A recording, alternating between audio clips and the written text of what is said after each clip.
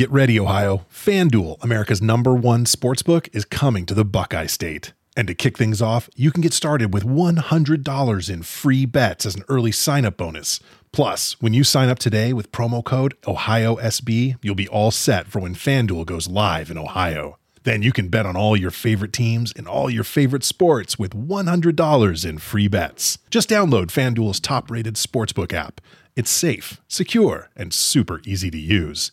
Ohio, this is your chance to get in on the action. Join today with promo code OhioSB. Make every moment more with FanDuel, official sportsbook partner of the NFL.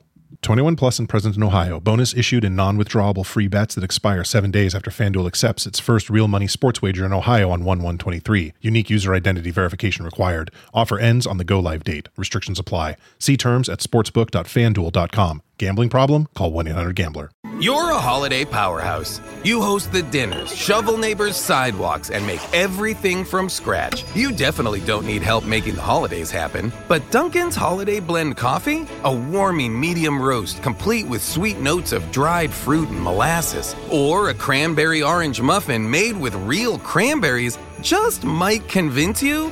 A little help never hurt. Especially the hot caffeinated kind. America runs on Dunkin'. Price and participation may vary. Limited time offer. Terms apply.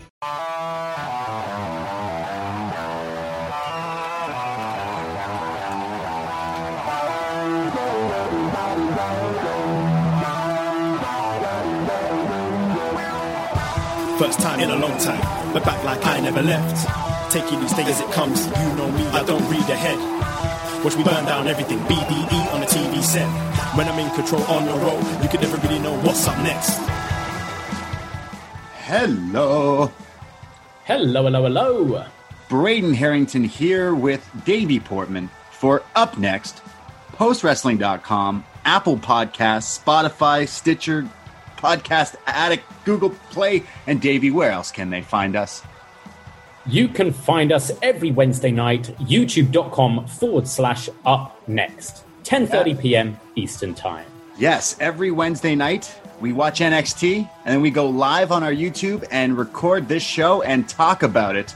But today is a little different, isn't it, Dave? It's special. It's a special day. Is it a special day? We're recording from two separate places. Whoa, technology! I am in the BDE, the Braden Davey Estate. I'm drinking some Bacco Noir. Just finished a nice Backwoods. Just finished NXT. It looks. I'm on dry Riesling. A dry Riesling. Wow, you're beasting off the Riesling. Yeah, I love it. We're not together. Well, we are in spirit, and we're still having Wine Wednesdays, and we didn't even plan it. Got to be done. Be done. So me and Davey are roommates, and for the past 2+ years.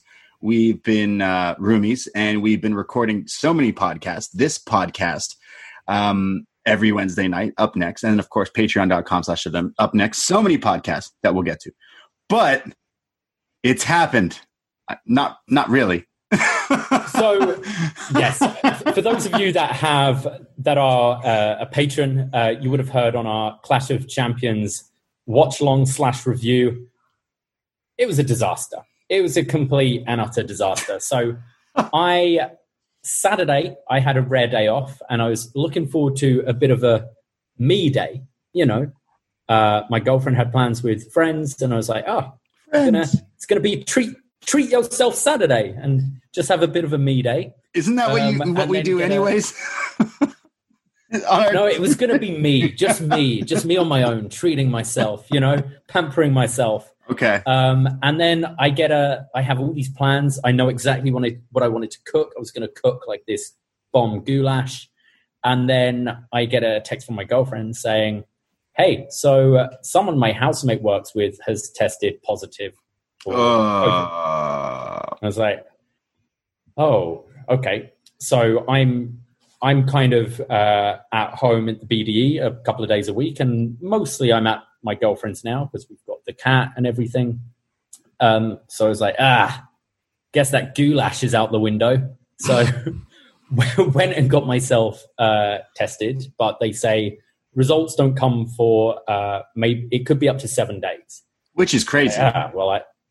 I got to do the responsible thing and kind of try and self-isolate, because I don't know if I've got this thing. And as you know, as we all know by now, you can be asymptomatic. So I don't want to be feeling fine, but going out and spreading this thing to other people, especially people that it could be like pretty dangerous to. So I stayed at home and took pretty much the week off work. I was like, until I know my results, I can't come into work. And then I try to see the silver lining. I try to be an optimist when I can. It's like, right, got Clash of Champions coming up. And normally it's a hectic rush because, as you know, we do these watch-alongs. I normally finish work at 6/6:30 on a Sunday, and then I peg it home and try to set it all up to be live for 7. It's always very stressful. It's like, hey, I don't need to be stressed. You know what? I might even watch the pre-show today because got nothing else to do. Who are you? 6:30 p.m. hits and all the power goes out. And it turns out not just in the BDE, but in the whole block. So it's 6:30. I'm texting my landlord being like, hey, where's the power? Where's the power? I'm like, I'm trying to watch Clash of Champions. I'm trying to watch Asuka versus Zelina Vega.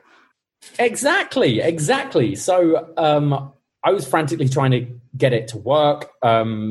Obviously, our listeners are fantastic. So they kind of just organized a Zoom hangout for Clash of Champions. So some sort of watch-along happened. It wasn't on YouTube, but something happened.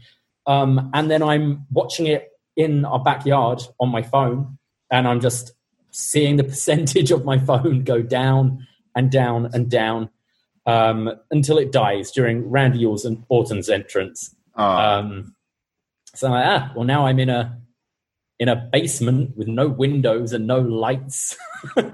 Sounds great.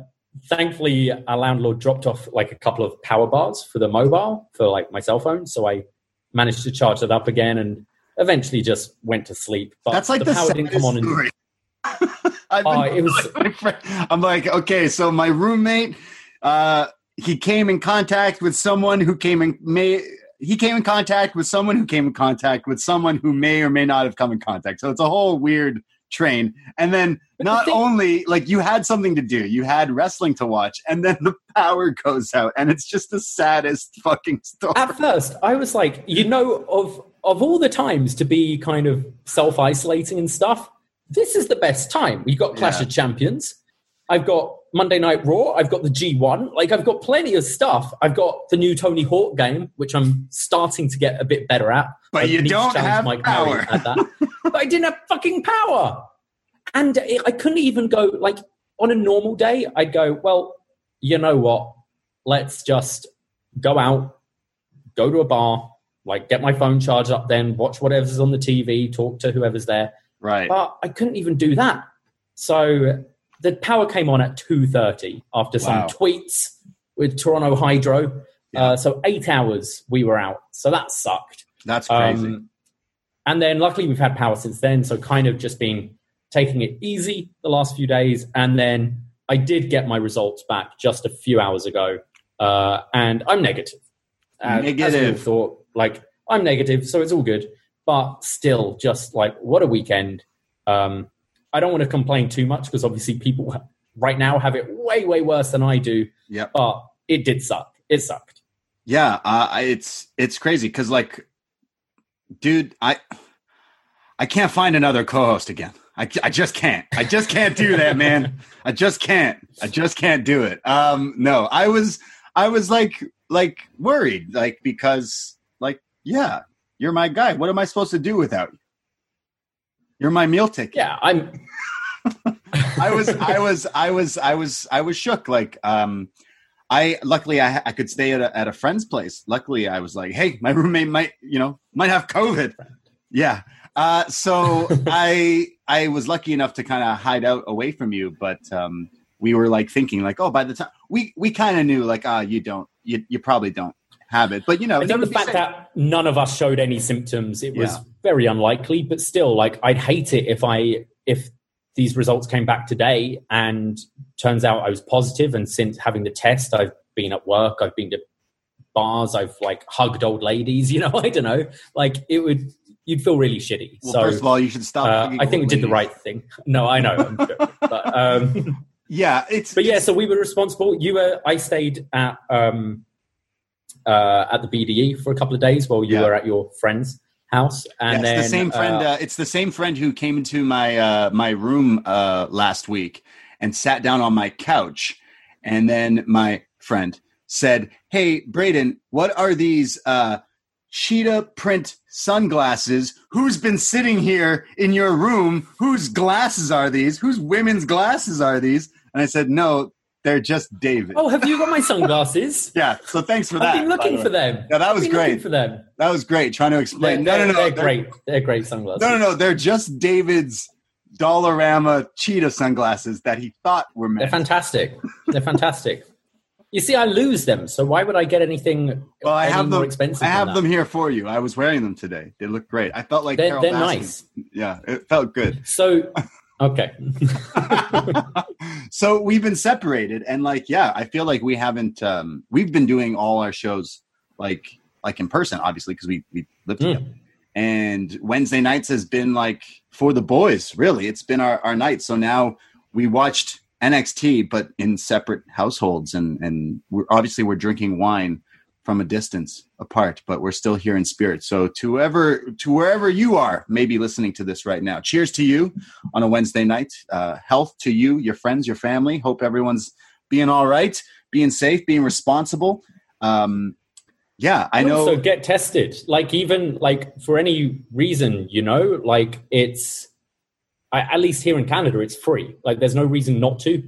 It kind of sucks, but, the more people that get tested, the more we know, and the more we can kind of, quell this thing. Yeah.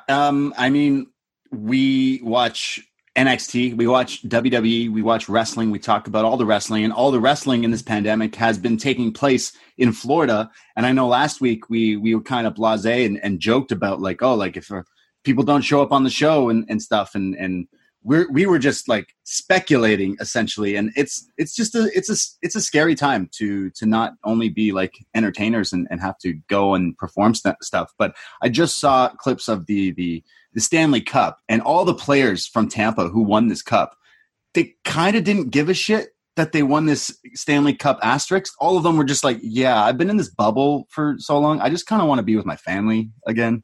And I'm kind of thinking that's maybe how some of these wrestlers may feel, who are obviously, some of them have family down in Florida, and all these people who are just entertaining us. I feel for it's crazy. And people who have jobs, frontline workers, people who had to go back to work, people like us who, we have other jobs, and it's we can't just not go to work. We have to. The society keeps running, and it's fucked. It's scary. Yeah. So. Yeah. And I don't know, obviously, I work in the bar and restaurant industry, and our hours have just been cut. I know they have in the UK as well. We're now closing at 11. It talks about going back a phase, maybe, which is getting into colder weather is going to really hurt livelihoods and businesses. And I believe Quebec have already shut down all bars and restaurants again. So definitely seems like we're going backwards, which is a shame. But you know what? What doesn't go backwards ever? Wrestling. Just keeps on plodding along. Even in a pandemic. Yes, there's so much wrestling to watch, to expose yourself to. It's crazy. I love pro wrestling because it's definitely an escape for me. And I'm happy that I got the G1 back. That's definitely helping me kind of just tune out of the world and put on some Japanese. Watch Ishii. Are you up to date? I cherry pick. I'm a cherry picker on the G1. No spoilers because I haven't seen today's yet. I've still got to watch Goto Naito, and I've got to watch this morning's. Yeah, I've been loving it. Yeah, I've really been enjoying it. I've really been loving the G1. Obviously, Ishii, the MVP of the G1.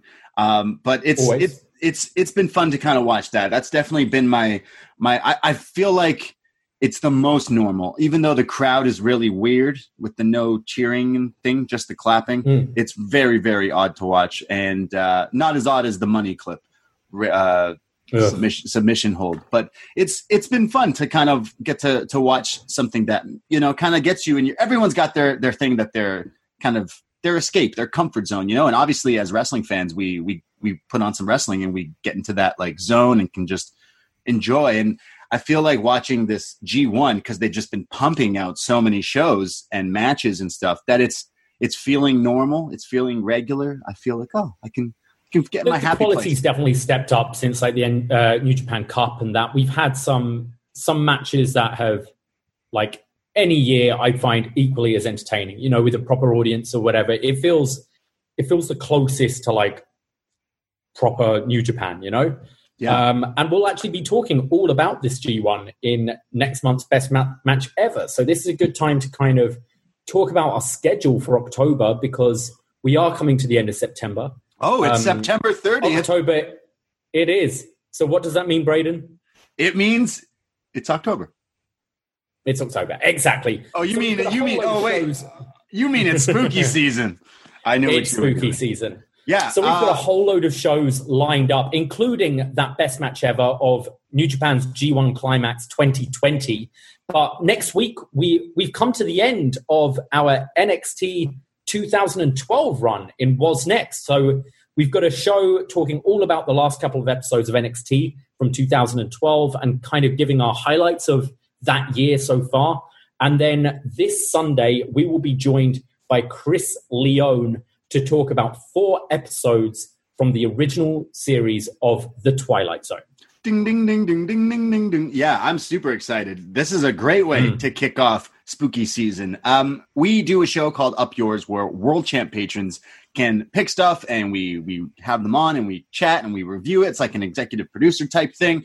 And yeah, our World Champ patron, Chris, he kind of had this in his back pocket. He wanted us to talk about some old school Twilight Zone. So what better time to do this than in October? And we're doing it this week with 4 classic episodes. And I think I just watched some of them. I got to catch up. I got to finish 2 of them because we're doing 4, because they're about 20 minutes each episode. But it's a great pick. The Twilight Zone. It holds up, I think. Yeah. It's clearly very dated. We're talking about the late 50s, early 60s here, but it's still like makes you feel uneasy, and it's creepy. So we'll talk about that. Our Patreon, because we have the episode breakdown on there. We're also doing another throwback pay-per-view review where we'll be looking at Halloween Havoc 1993, which features Vader versus Cactus Jack in a Texas death match. Is this with the ear? The ear thing? Is there eyes popping out in this match too? Probably. It's Vader and Mick. It sounds great. We have a whole month planned. We just did. If you're like, hey guys, I love you. I just don't want to. There's too many podcasts. I can't. Well, we just did a free review of Batman. That just came out. It's on this very free feed. Have you ever danced with the devil in the pale moonlight? Well, you can if you can start with us on this journey through Batman. That's on this free feed. We're going to be doing more scary movies, definitely, because it's October. We do love some horror movies. The October schedule is going to be out by the time you're probably listening to this. And like you said, patreon.com/upnext. We have so many things scheduled, from Was Next, chatting at the end of 2012, like you said, to the Twilight Zone. We just did a Best Match Ever G1 2016. We did a review of Back to the Future. We did a review of The Room. We have so many things up on the schedule, on the Patreon there. Our Patreon is just wild this month, I think, with the scary shit, spooky shit. Let's quickly, so we're looking at The Evil Dead. We're looking at Frankenhooker. What? We're looking at top 5 spooky moments in wrestling. We're bringing back the top 5 show. Top 5. And we'll be going back to Halloween to talk about Halloween 3. All of these.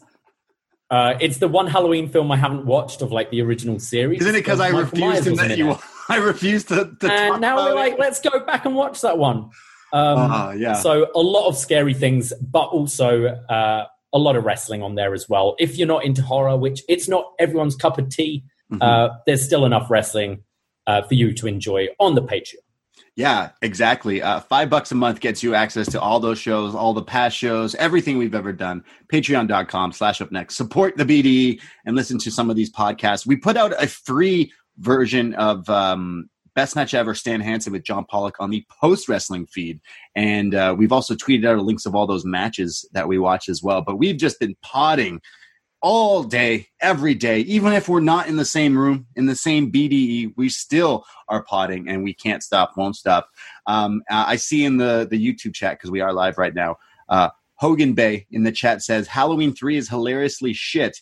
Yes, and that is why that's our speciality here at Up Next. I really think shit. I love when listeners are like totally behind on some of the shows, because we just got a tweet yesterday who was like, "Oh my god, the review of The Room, cheap," and I'm like, "Yep, that's right."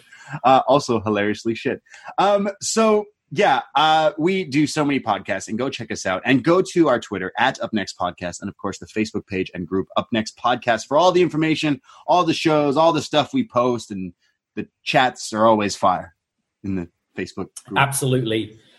Before we move into NXT, I want to ask you, Braden, because you weren't around for the kind of review. Oh, shout out to Paul from New Jersey, by the way, who was meant to be doing the watch long with us all, but obviously that just failed and died miserably.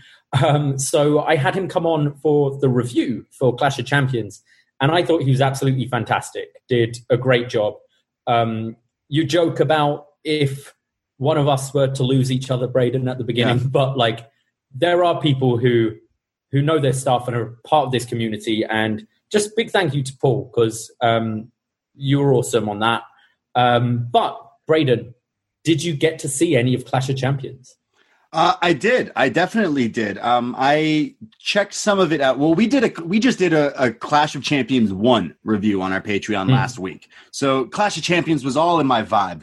Not only did we get to see Sting versus Ric Flair for the NWA World Heavyweight Championship with Jason Hervey as the guest judge.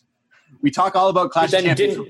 Who didn't judge it for some reason. Oh my God. That show was so much fun. Go listen to our Patreon, Clash of Champions 1. We just did it this past weekend.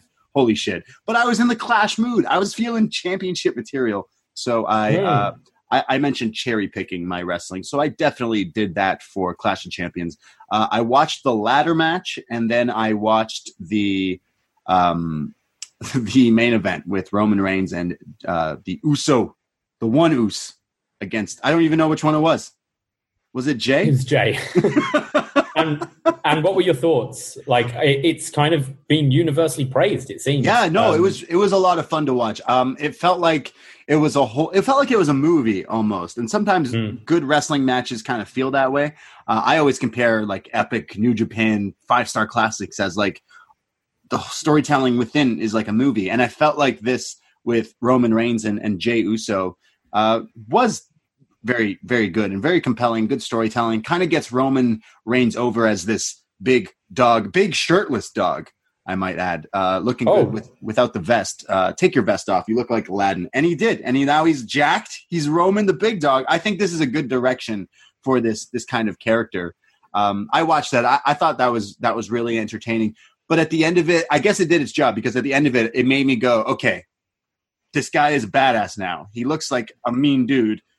What's the next thing here? What's his big program? So I'm imagining it's, I don't know, Bray Wyatt or something. I mean, it shows they did their job. I'm definitely more interested in watching SmackDown this week than I have been for a long time. And I think this Jey Uso Roman Reigns story has been fantastic, and both have played their role so well. And if you listen to us on What's Next, we're talking about Roman from 8 years ago, where we're going, oh, this guy's a really good heel. He sounds great as a heel. He looks great as a heel.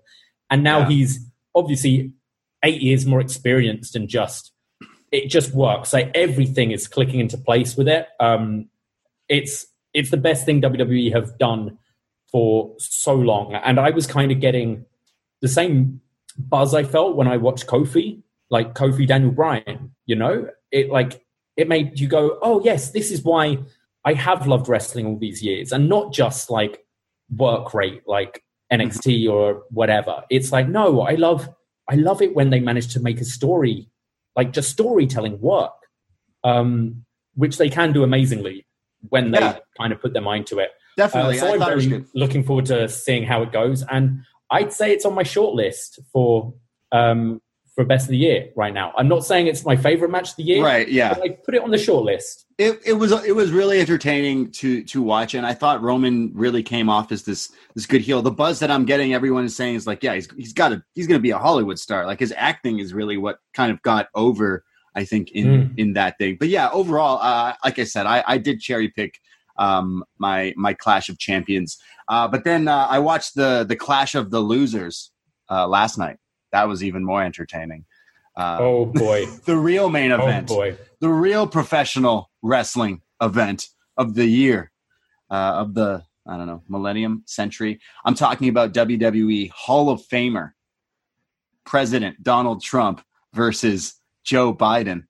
We're Canadians. We just live above the meth lab and we go, fuck, that looks bad. And then we drink maple syrup and ride around on our snowmobiles. But it's kind of a worldwide thing. I think a lot of people were watching this. Did you check it out? I know you're such a big Trump fan. I did. So my girlfriend said she wanted to watch some comedy last night, so I put on the presidential debate, and that's exactly what we got. It felt like watching Freddie Got Fingered.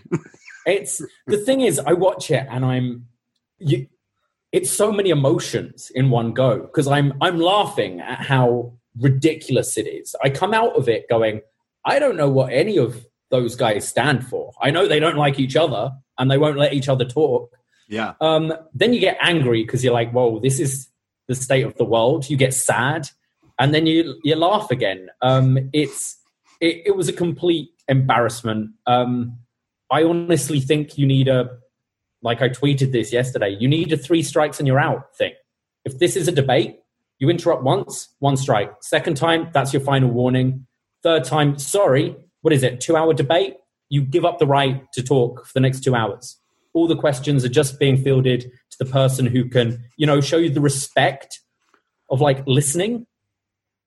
I'm sorry, but how, this guy doesn't listen at all to anyone. How can you have that as your fucking leader? It's embarrassment. It's embarrassing. Again, we live in Toronto, and it's like we just kind of watch. I work at a TV station, and my job was to take the feeds and watch this, and I watched it. And like you said, I got my popcorn ready, and I was like, just like in shock and awe of what I was watching. It didn't feel real.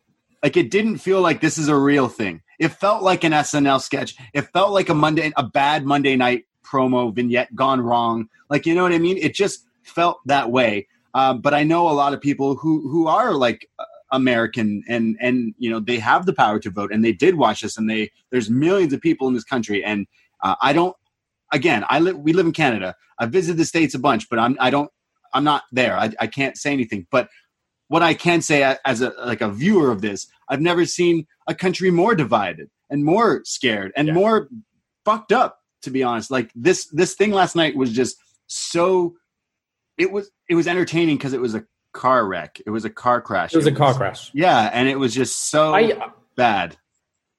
I read a little interview with Chris Wallace, the moderator of it. Quote unquote. Shawn Michaels, he is not. No Shawn Michaels, this guy. This makes you go, huh, maybe Joe Rogan should moderate a fucking debate. Like at this point. You know what?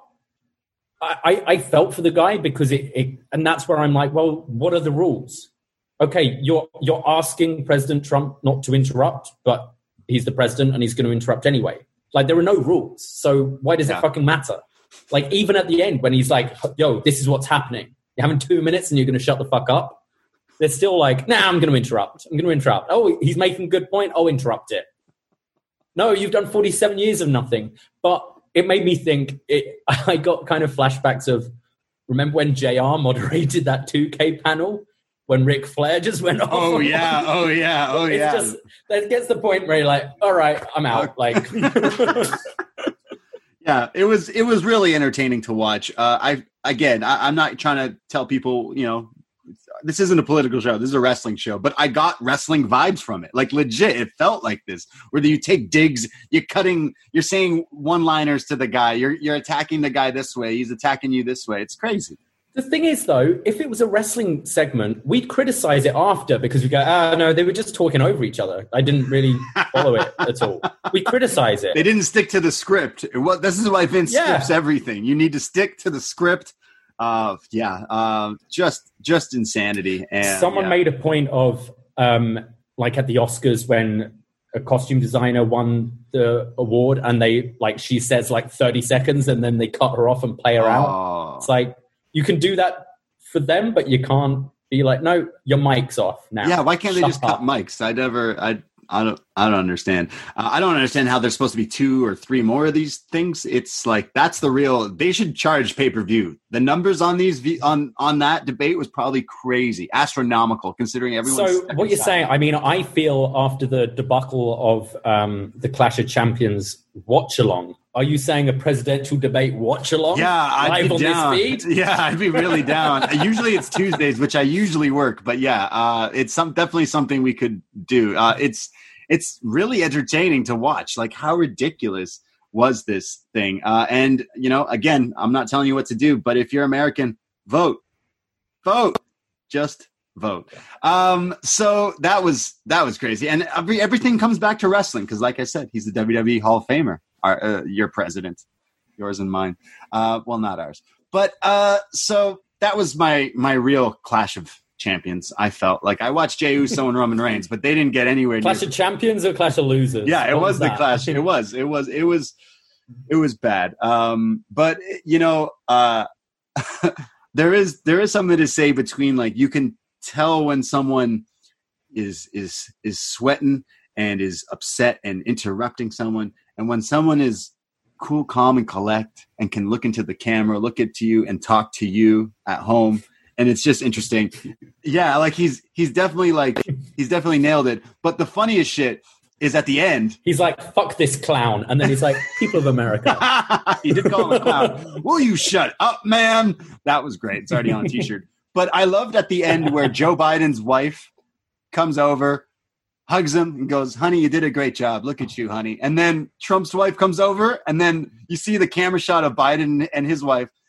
And then Trump is like waving the arm of his wife, like, hug me. Hey, hug me, kiss me. And she's like, nah, I'm not going to do that. Just really. Yeah, but did Trump's son ever have a cocaine problem? That was crazy, because then Biden's like, yeah, my son overcame it, and we can overcome this. And we can. I'm like, damn, all right, fuck, you got me. Oh, man. Yeah, fantastic. And, I don't care about really politics, but I do know that I don't like racism. So I hope Biden wins. If The Rock supports Biden, then damn it, I do too. Yeah, it was exciting, and we're talking about this more than we're talking about pro wrestling. Shall we talk about some pro wrestling? Definitely. Will you shut up, man? Jeez.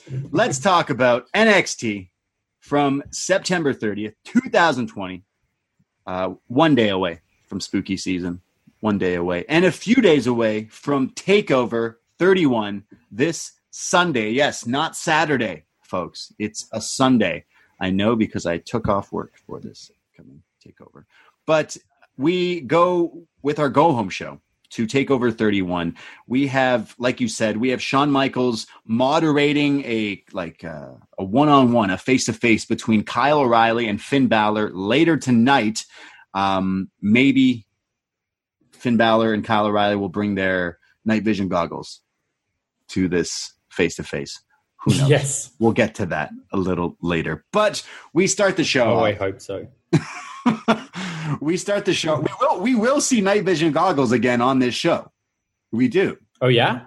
I mean, we saw some last week on NXT, and then we saw Randy with them on Monday Night Raw. If you ask me, the secret person that's showing up this Sunday is Randy Orton, because he has the night. Oh, is it Randy? It could be. I mean, he's never been in NXT, but yeah. We start the show off with Shotzi Blackheart versus Dakota Kai. Last week, both of these two were in the Battle Royal, and it was Shotzi who eliminated Dakota. Dakota's mad. She wants some retribution. So tonight, these two face off. Shotzi Blackheart has been – she always comes to the ring in her tank, Eat My Tank. Looks awesome. Epic entrance, as always. But she always turns to the camera and she says, let's go to the ball pit. It's the ball Welcome pit. to the ball pit. Welcome to the ball pit. And I don't know if you follow Shotzi Blackheart on Twitter. I do. She has recently been promoting her Amazon wish list, which is just all ball pit stuff. So currently, wrestling fans are buying Shotzi Blackheart ball pits, like the balls for a ball pit. So Shotzi at this point in time has like almost 1,000 like actual little colorful balls in her apartment. She's literally been creating a ball pit, which is nice. It sounds great. Before a pandemic, sounds good. In a pandemic, a whole thing full of little balls and kids running around touching them doesn't sound great. But welcome to the ball pit. Shotzi Blackheart versus Dakota. She drops Dakota early on and does welcome to the ball pit, which is the leg drop to the groin area. She then hits a double knee arm breaker to Dakota. Now working on the arm, but then a drop down, like knee hold submission type move into this surfboard and to like this awesome, I would say an inverted surfboard here. Shotzi definitely showing off some technical submission style wrestling. The image of her like bending Dakota backwards here with this move looked really awesome. Raquel Gonzalez, who is ringside for Dakota, sticks her nose in some business, which distracts Shotzi, which allows Kai to hit a backbreaker for a 2 count. We go to commercial break. During picture-in-picture, there's a commercial of Jeff Goldblum trying to convince me where I can get a new apartment, while Dakota Kai is hitting the boot face washes in the corner to Shotzi. When we come back from commercial break, Shotzi fires back with like the reverse sling blade bulldog type thing, a huge pop-up knee and a rolling elbow, the senton into the ropes, and then a tiger suplex, all for a 2 count. Both women are now fighting on the apron, and Shotzi hits the switchblade kick, and then Shotzi Blackheart hits a sliced bread off the like ring post onto the apron, and I screamed, and I think a lot of NXT fans at home were screaming in unison, "Holy Jesus," because this spot was scary. Holy. This was nuts. Yeah, this looked really nasty. I don't know how they didn't get hurt. I think it was Andrew McDonald, one of our listeners, tweeted out Triple H going to Shotzi like, okay, so have you done your studying this week? And she's like, yeah, I've been watching the best of Naito versus Ibushi. Because this was just like, okay, I'll just drop on my head here. Yeah, they showed the replay. It looked nasty. It was pretty scary. Yeah, I watched the USA Network tweeted it, and a lot of people were like, yo, are they okay? Because this just looked very nasty. A sliced bread onto the apron. Just nasty.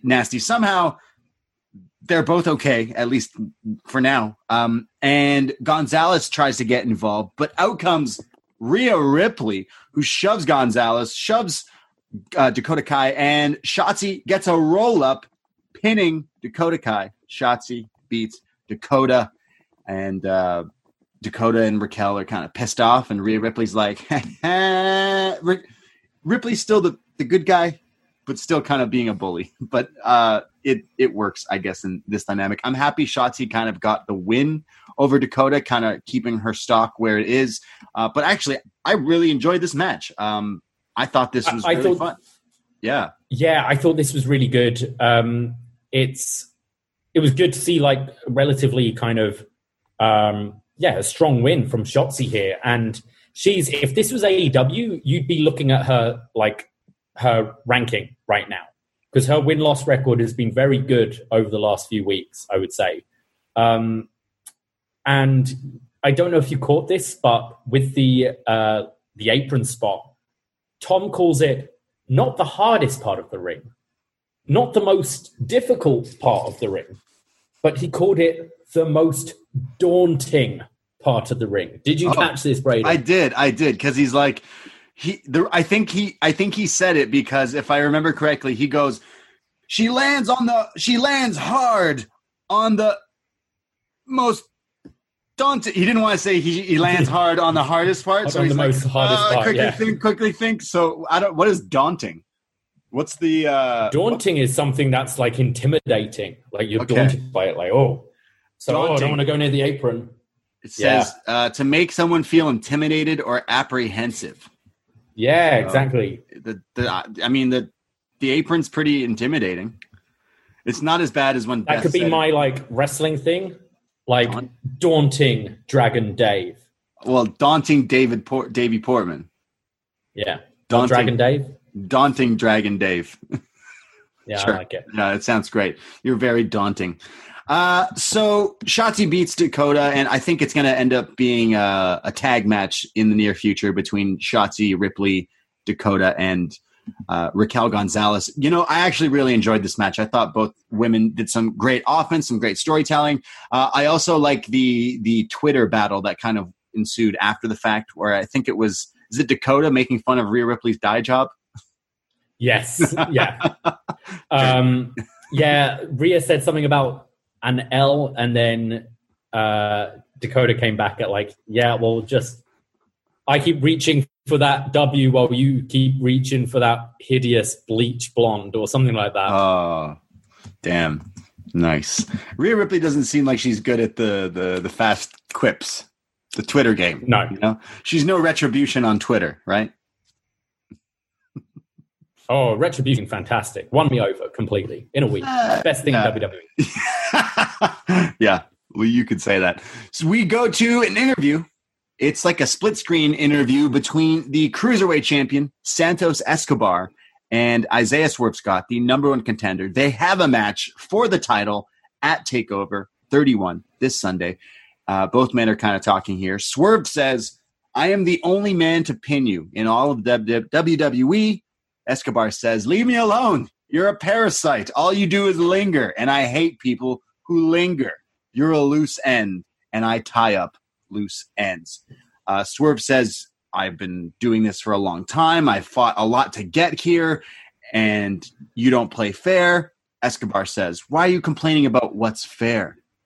Nothing's fair. Swerve says, what's fair is you have a bag of tricks, but you know I'm better than you. I've adapted to everything in my life. In the ring, I am prepared.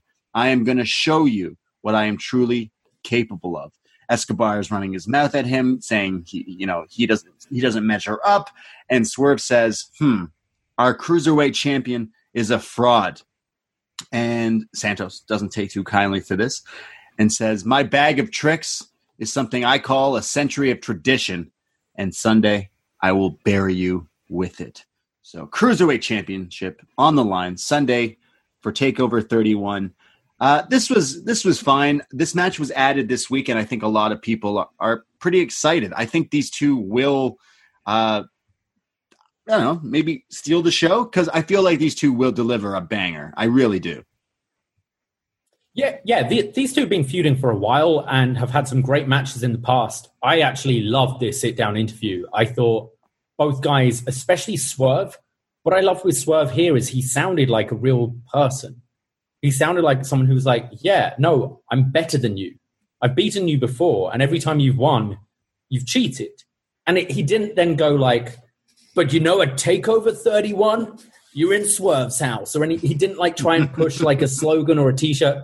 Do you know what I mean? Which so many people do and kind of ruin these segments. This felt like a real athlete who had a gripe and was like, no, I'm better than you. Like, it was a bad call while you've won before, and I'm going to take that title from you.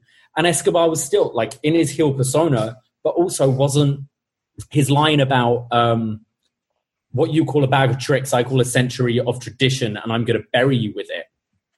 Felt more like, I don't know, like good burn rather than like a wrestling slogan. I thought both guys sounded really good here and kind of needed it, because I don't think you need to see these guys interact in the ring anymore. Like, this match has been built for months now. But it was good to just hear from both person, I thought, and has made me more hyped for the match. Yeah, I don't need to see them wrestle anymore. They've wrestled so much that you kind of need to. I mean, you're going to see them wrestle at Sunday, right? No, but I mean, like, yeah, like this is the main match that we've kind of been building. I think it was a takeover, it maybe even 2 takeovers ago, where we're like, oh, are they going to get a takeover match? Oh, are they going to get a takeover match? Yeah, it's been a while. Yeah, so finally they have it. The Cruiserweight title will be defended on a takeover. So that's pretty cool. And you know what? Is that first time ever? I feel like we had it before, but I could be wrong. But I'm pretty sorry. We've had the UK title before, but I don't know if we've had the Cruiserweight on a takeover. Yeah. I'm excited. Correct me if I'm wrong. We have a video package for all of the matches. We'll give some predictions of TakeOver 31 at the after this. We talk about this episode for sure. And here it is: the night vision goggles. It's Randy Orton. He's here, the Viper. We see this person. We're not sure who it is. The voice is all like mixed in with different voices, like Siri or your Google Play or whatever the hell it is. What I got out of this is I heard them say that I can't go back home. Well, there's too many roads to take. Same place, same time. When you realize there's nothing you can do about it, you better do something about it. It will be your destiny. It's kind of like a Bray Wyatt promo. It's just all over the place. But some people... They're deliberately trying to kind of, not swerve you, but it's too ambiguous that you can't really get it. When Jericho, I think you brought up the Jericho promos, like Jericho vignettes Save last us, week. 222. You could work it out. You could work out it was Jericho from those things. This one, they're mixing the male voice with the female voice. The person looked at a poster and it was both the like NXT Championship and NXT Women's Championship match on there. So it wasn't even clear like what they're going for. I think it's cool. I'm glad they're only doing it as a 2-week thing for a build, because build it up any longer than this, I think we're inevitably going to end up disappointed when we will. Bo Dallas comes out or whatever. Okay, so 2 weeks to get you interested. It's another cool like hook for the takeover where we go, okay, who's that person? Yeah, so I'm not going to feel like I've invested too much time thinking about it going into it. So is it Bo Dallas? Is it Ember Moon? Is it Paige? People are saying Paige. That's definitely not who it is. I could see it being Ember Moon. I think Ember would be cool. I mean, the women's division's pretty stacked. We were told it's some like it looks as if they are a former champion, either men's or women's. And Bo Dallas has been champion because we were talking about him on What's Next this week. And Ember Moon was also a former women's champion here. So it kind of would make sense for that. I'm kind of more down for Ember Moon. She could attack Io after the match or Candice after the match, I guess. Either. Yeah, I'm more down for Ember Moon. I think the women's division is very stacked there, that you don't necessarily need an Ember Moon. But it will be good for her because unfortunately her run on the main roster wasn't good, and she must be ready to return soon because she's been out for a long, long time. Well, does she use night vision goggles and or a motorcycle? Because that's what this person was using in this, and they drove by the Amway Center, which means they're coming from the Thunderdome, which means they're leaving the main roster. That's what I got out of this, because they're like, "Oh, that's I'm driving." I didn't pick up on that. They drove away from the Thunderdome, meaning like I'm leaving the main roster. So it's definitely someone from this main roster, and I think it's a woman competitor, like a challenger for the women's title, and I think it's Ember Moon, but I could be wrong. Imagine it's Bo Dallas. We'll lose our minds. I'm down with that.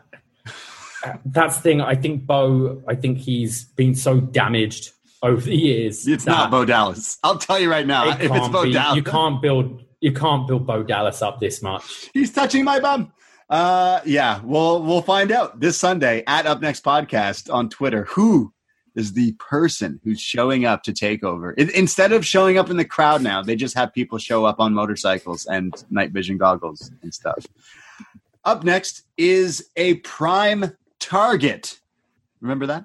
Prime Target. Yeah. But this time it's featuring the number one contender for the world title here in NXT, Kyle O'Reilly. Yeah, this is awesome. So it's a Prime Target. It's like a little documentary based around the one person. And of course, this is on Kyle. And he talks about coming from British Columbia and training. And there's tons of clips of Kyle in the independent scene, Ring of Honor, Evolve, New Japan, everywhere. He says, He's traveled and worked so hard to make it here to NXT and the WWE. But even if I was still wrestling for $5 a weekend, I would still be doing it because I believe in it. This is what I love, and this is my passion.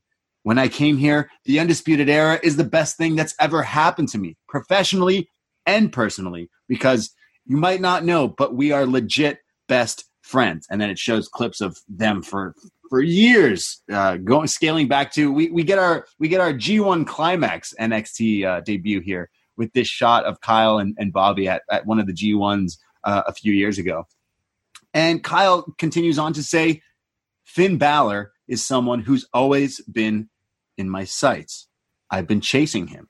I finally left Canada to the U.S. Finn Balor left the U.S. and went to Japan. When I finally left U.S. and went to Japan, Finn Balor left Japan and came to the WWE. And when I came to the WWE and NXT, Finn Balor went to the main roster. Well, now Finn Balor is back in NXT, and this match is finally happening. And then it's showing clips of Kyle like in his gym, on his bike in the forest, going off on a mountain bike somewhere. Shows clips of him like in Evolve, like I said, Ring of Honor, just murking dudes, doing judo. Do you think he did the classic like running through the forest video? And then no. They were like, let's try putting your hood up and getting on a bike. They go, oh yeah, that looks better. That looks better. It looks great. I do love me some biking, and he looks like he's got a pretty souped up bike going through the woods there. I thought this video was awesome. I think it was a shame that we didn't get like a proper an episode Prime Target, because I think there's so much there. If you go back, listen to his interviews with, I can never remember it, they're interchangeable for me, Austin or Jericho. He had a fantastic interview a few years ago when he just signed with WWE and was talking about how he was like wrestling in the US illegally, and every time he kind of crossed the border, he was super worried and would do these epic long drives to make a wrestling gig and that kind of thing. And you factor in kind of the like his diabetes as well. That there's so much story like on the person of Kyle O'Reilly you can tell, and go through his tag team success, but be like, hey, I wrestled singles a bunch too.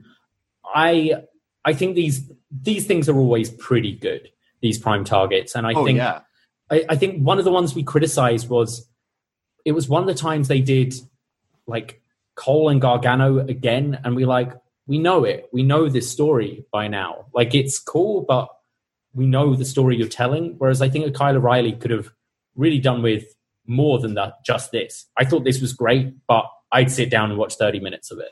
I would totally watch a full episode of this, but this was excellent. I don't know how you wouldn't be hyped for this match after watching this. It ends with Kyle in the like the Gracie gym somewhere in Florida, and then he says that this Sunday, he uses some poor choice of words here when he says the second wave of the Golden Prophecy. I was like, oh, don't talk about the second wave right now, please. But the second wave of the Golden Prophecy will come true, and that is undisputed. This was, I don't know, under 10 minutes, and I really loved it. This got me so hyped for this match. And the story for me is, whoa, he's been chasing this dude, and they haven't really tied it up, and now we're going to finally get this dream match that they're not WWE hitting us over the head with dream match, first time ever. It's just like, hey, we've never fought, and I've been chasing you, and I want to fight you. And I'm like, yo, that's pretty lit. I agree. I think I'd like to say a bit more about that when we get to kind of the sit-down interview later, but I 100% agree with you. And I think just moving Kyle into singles unlocks all these potential kind of dream matches. Mm-hmm. It's crazy. It's whenever you bring someone in from the indies and you go, oh, I hope to see them against this guy and this guy and this guy. And they're there already. Just got to move the pieces around a bit. And you go, oh, wow, we're in for a fun ride with the Kyle O'Reilly singles run. That's all I'm saying. I think so too. I'm super hyped. We will talk about that a bit more. We go to Sarah Schreiber, the interviewer. She's backstage with the power couple. It's Johnny Gargano and Candice LeRae. They are they're brought up to speed with the Tegan Knox situation. Tegan Knox has been taken out of action with a torn ACL, yet another injury sidelining Tegan Knox. Poor Tegan Knox. I could only imagine. This is the third time in 4 years or something like that. It's very unfortunate. It sucks. I really feel for her. And then Sarah, the interviewer, is explaining to Johnny, like, hey, you heard about the news about Tegan? And Johnny says, well, it's karma. Tegan broke my TV and you tore her ACL. Even Steven. How do you not hate this guy? He's such a dick, and I love it. I know.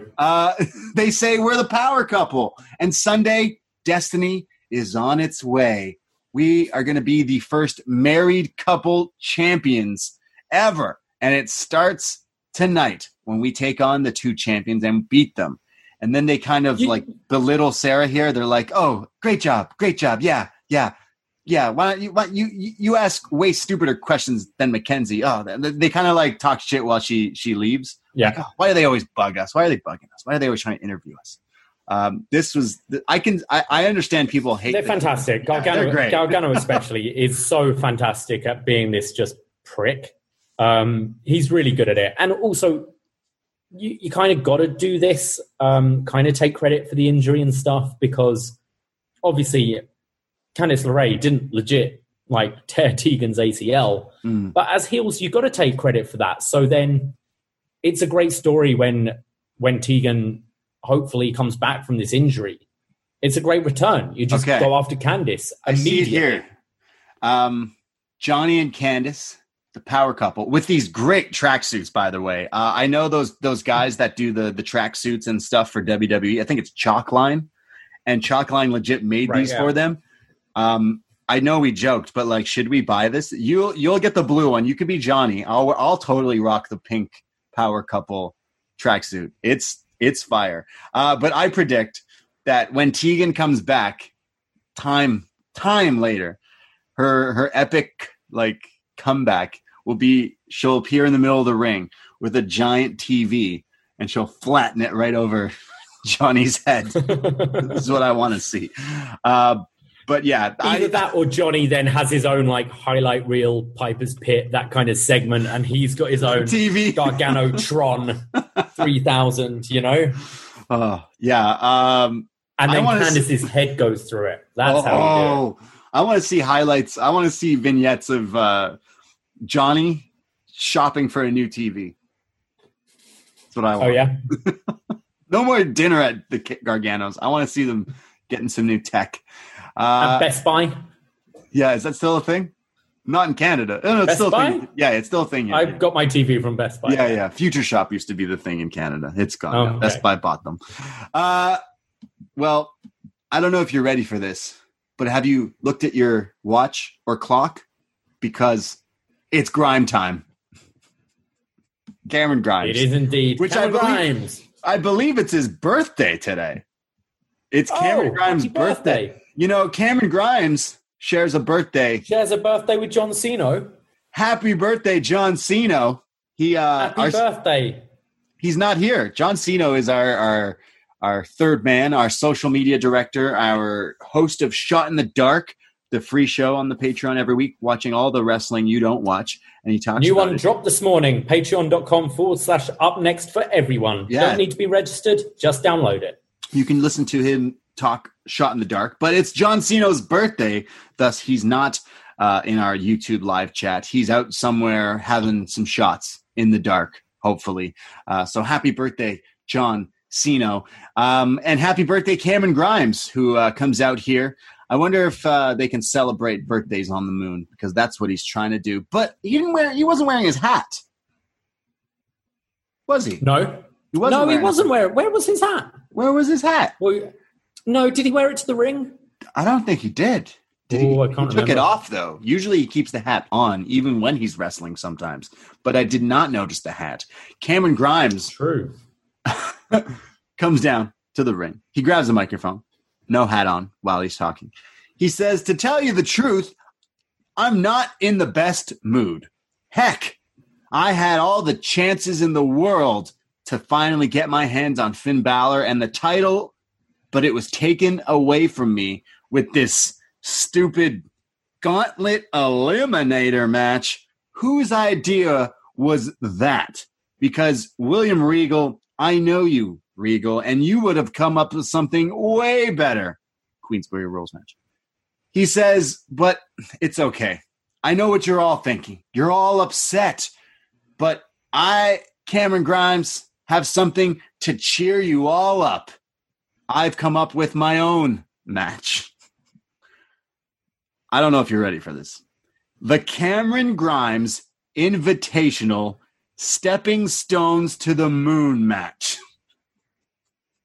I'm not making this up, which is just fucking fantastic. And I have handpicked my opponents tonight. I've scoured the earth. I found the hardest working competitors and wrestlers, and I'm going to face them in this gauntlet Stepping Stones to the Moon match.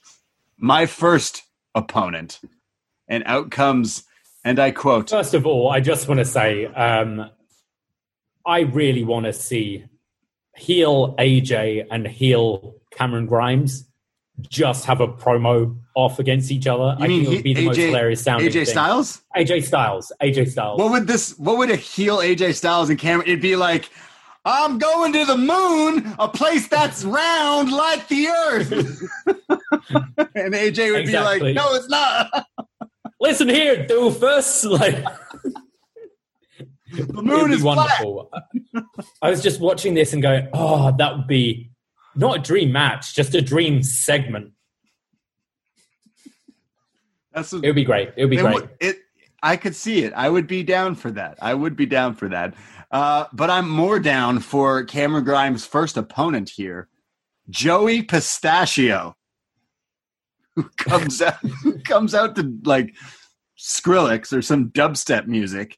And as he comes down to the ring, Cameron Grimes says he's here because he wants to go to the moon. And as the guy gets in the ring, Cameron Grimes runs at him and hits the cave-in and just pins him right away. So what I loved here was like Cameron Grimes announces this guy, Joey Pistachio, and is like, he's an all-American wrestling champion in the 80-pound weight class. 80 pounds. So he's like, he's bigging this guy up as like a champion, but he's only 80 pounds. So obviously he's going to kill him. But the way he's presenting him is like, hey, this is a legit contender. Well, his name is Joey Pistachio, and he's about the size of a pistachio.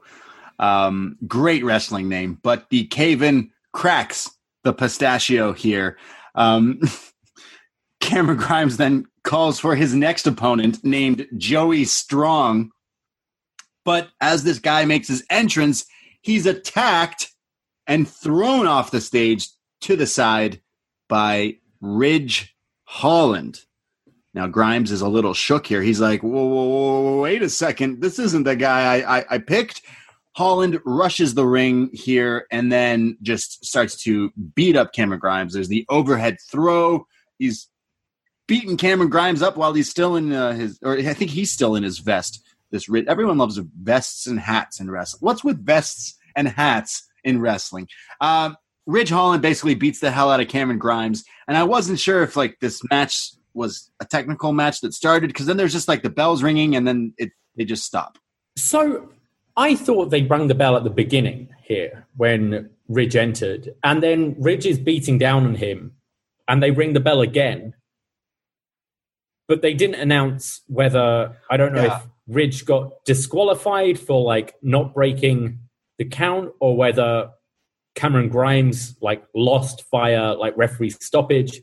Like no call was made. And then I think they played Ridge Holland's theme. But the beginning of his theme sounds very like Cameron Grimes. Yeah, I thought it was Grimes. Like, but then the kind of riff after sounded different. So I don't know.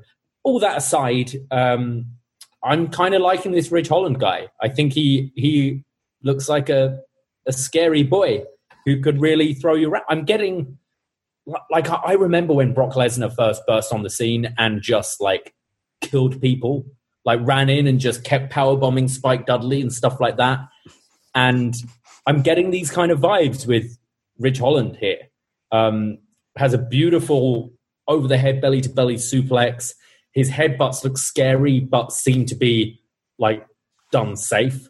I think I could quite like this guy, and it looks like we've now got a proper feud with him and Grimes, which could be pretty good.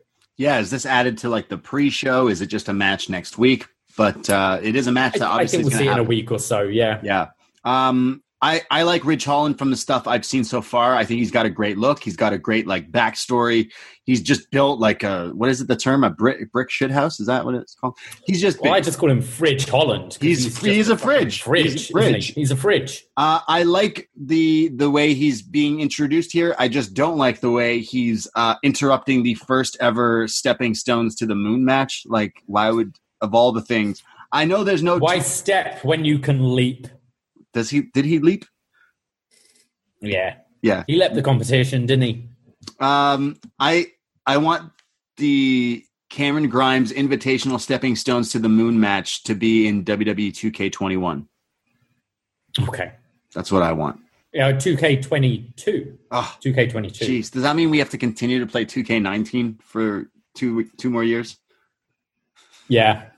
Yeah. We'll just download a Cameron Grimes. We'll download a Ridge Holland, and then we'll download. You can download like venues, right? Events, like the matches. We'll just download the Moon, and then download the Moon. Yeah, sure. It'll just happen. It'll be great. Cameron Grimes, Ridge Holland, a match coming soon here in NXT. We go backstage with Austin Theory, who has requested this interview. Austin Theory says he was watching that Prime Target about Kyle O'Reilly, and he heard that Kyle said it took him 15 years to finally get his chance here in NXT, and that's a long time. That's about half my lifetime. I was only 22 years old when I debuted at WrestleMania. Kyle says he's the future. Well, Kyle should catch up to Austin Theory. Damn. Austin Theory making it well known he doesn't like Kyle O'Reilly. I think Theory's always been pretty good promo and way ahead of his time. From the stuff I saw on Evolve, his heel work and his mic skills were very good. At this point in the show, I was a bit confused because I was like, I kind of felt that this was just calling the finish for Sunday, because it was like, oh, we're already setting up Kyle O'Reilly's opponent after Finn Balor. That's kind of shitty when you've got this big match. Obviously, later in the show, we realize why this happened and stuff. But on the promo itself, I thought he sounded very good. Yeah, I thought he sounded good as well. It did make me a little confused. I'm like, well, wait, why is he? What's going on? But we will get to that a little later. But out comes Mr. Deathwish, the vigilante of NXT, the time splitter, Kushida. Little video package here. He's talking about how the biggest event in my life and my family was packing my bags, moving my family to the U.S. to come to the WWE, to come to NXT. And I've been here and I've been set back, but now it's time. I must concentrate. It's time to demonstrate. He's rhyming. But injuries, they set me back. I wasn't at my top. I wasn't at my game. I had no title shots. I became impatient. But now is my time to go ballistic. Everything has meaning, and this takeover, I will explode. And clearly he's a fan of Cameron Grimes. He says, Velveteen Dream, you are my stepping stone, and I'm going to dance into the core, the center of NXT. The new Kushida is vicious. So takeover, let's go. So yeah, Kushida, the new and improved vicious Kushida is what he's trying to get over here. And I like it. Yeah, I've been enjoying Kushida recently. I've always liked Kushida, but I prefer he's now got this edge. He's now got a takeover match. This vignette was cool. I kind of hope that this is like quite a quick match. I just want him to go out, break this guy's arm. like hoverboard lock, win, move forward, and move into title pictures and stuff. Okay, so what you're saying is you're saying Kushida beats Velveteen Dream and then comes out after Kyle O'Reilly beats Finn Balor and is like, yo, what's good? And then Would love it. Yeah, wouldn't that be fucking crazy? Genuinely, I'd really like that. Yeah, me too. I would lose my mind. I think we're going to see, either way, I think we're going to see Kyle versus Kushida in like a proper match down the line. I'm not expecting too much from this match. I just don't think I can find much enjoyment in it, unfortunately. But I do like what they're doing with Kushida. I really do too. I thought this was a great little promo. It was reusing some of the clips we've seen of like his family and some of the stuff, but the new clips of him like explaining his story. His story is pretty much like kayfabe and non-kayfabe wise. He's like, yo, I've fucking been here for a while. I was huge. I quit. I moved here. I don't even speak English. I've been living in Florida. A pandemic hits. I've been injured. I've been chilling. When the fuck is my time to have a takeover match? Yeah. Well, he finally gets it against Velveteen Dream this Sunday. I know a lot of people are like, Kushida gets takeover, but it's against the Dream. Okay, cool. I'm excited to see Kushida with his takeover, and I kind of agree with you. I think he needs to just tap him out, get Kushida over as this new like serious maniac dude, and they kind of get that over with what happens next because Kushida is in action next against your favorite wrestler of all time, Tony Nese. You just love him because of his abs. I was just Kushida in action. He's going to go against one of these, the young guys who've been on like Joey Pistachio, Jeanette or whatever, Joey Pistachio, and it's Tony Nese who's now been in the company 4 years. We're talking about Kushida and how long he's been there, and this guy has been in the same position for so long. And I swear I said this last time, it was such and such in action, and Tony fucking Nese came out. Hey, put some fucking respect on Tony Nese's name, okay? Former WWE Cruiserweight champion, okay?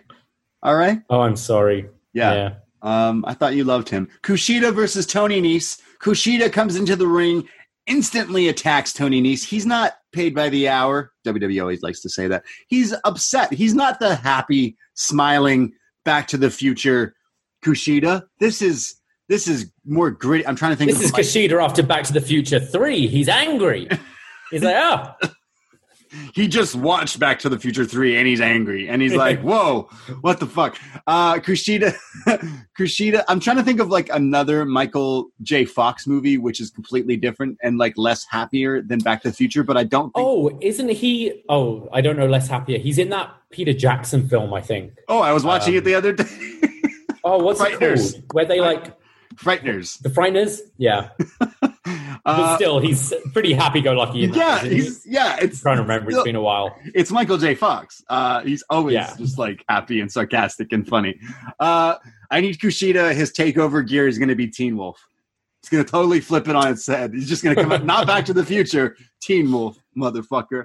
Kushida makes light work of Tony Nese here. He beats him up. He's working the arm, kicking the arm.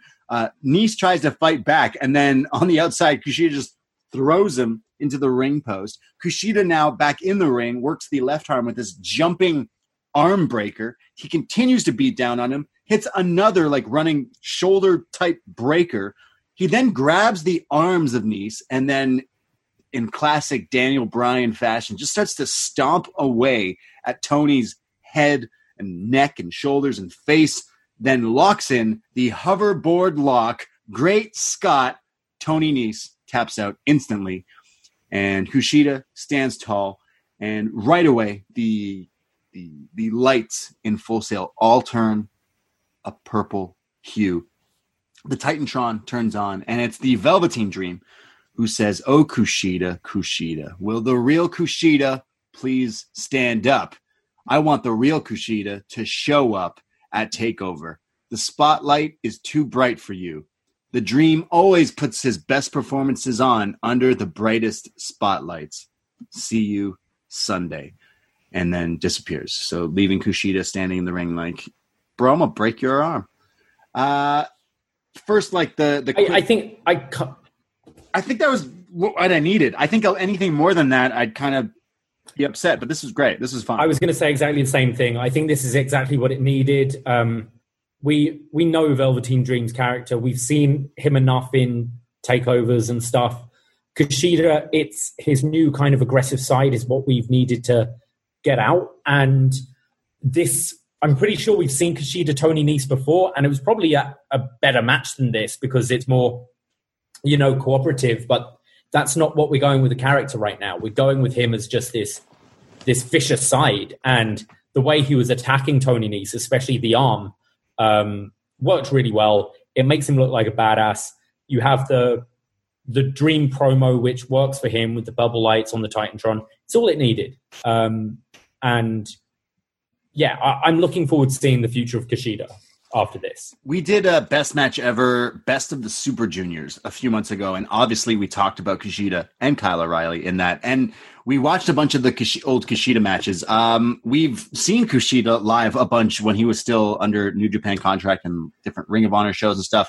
He's been one of my favorite guys, not just because of the tie-in to Back to the Future, but I honestly think he was more of this character in New Japan. He was more of the actual wrestler, where when he came to WWE, it's more like, hey, look, we have this guy who's great. And then he just kind of didn't do anything. So I feel like this is definitely a right direction in not only Kushida, but in us watching like storytelling and character development. This genuinely intrigues you. You're like, oh, I kind of want to see what this guy, why is this guy so upset? Well, he's been here. Nothing's happened. He's going to take things into his own hands. Or arms, literally, because he's going to break someone's arms is what he's down to do. I enjoyed that top to bottom. The video and the short match was great.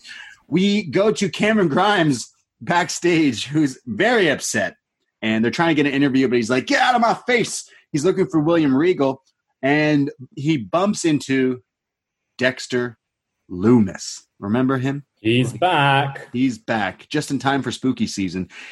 Cameron says, you're a freak, man. Get out of my face, and walks off. And then Dexter just gives him the death stare. And that's it. Well, first he was like, have you seen William Regal? Have you seen him? He just stares. And then he just, wouldn't answer. So I guess we're getting that down the line as well. Poor Cameron Grimes. Welcome back. Poor Cameron Grimes. Cameron Grimes is getting fed to everyone. Essentially. We have a commercial break, and when we come back, Adam Cole hits the ring. He comes down to the ring. He has a microphone. He says, 3 years, Undisputed Era have dominated NXT. We've done what we want when we wanted to do it. No one has stopped us.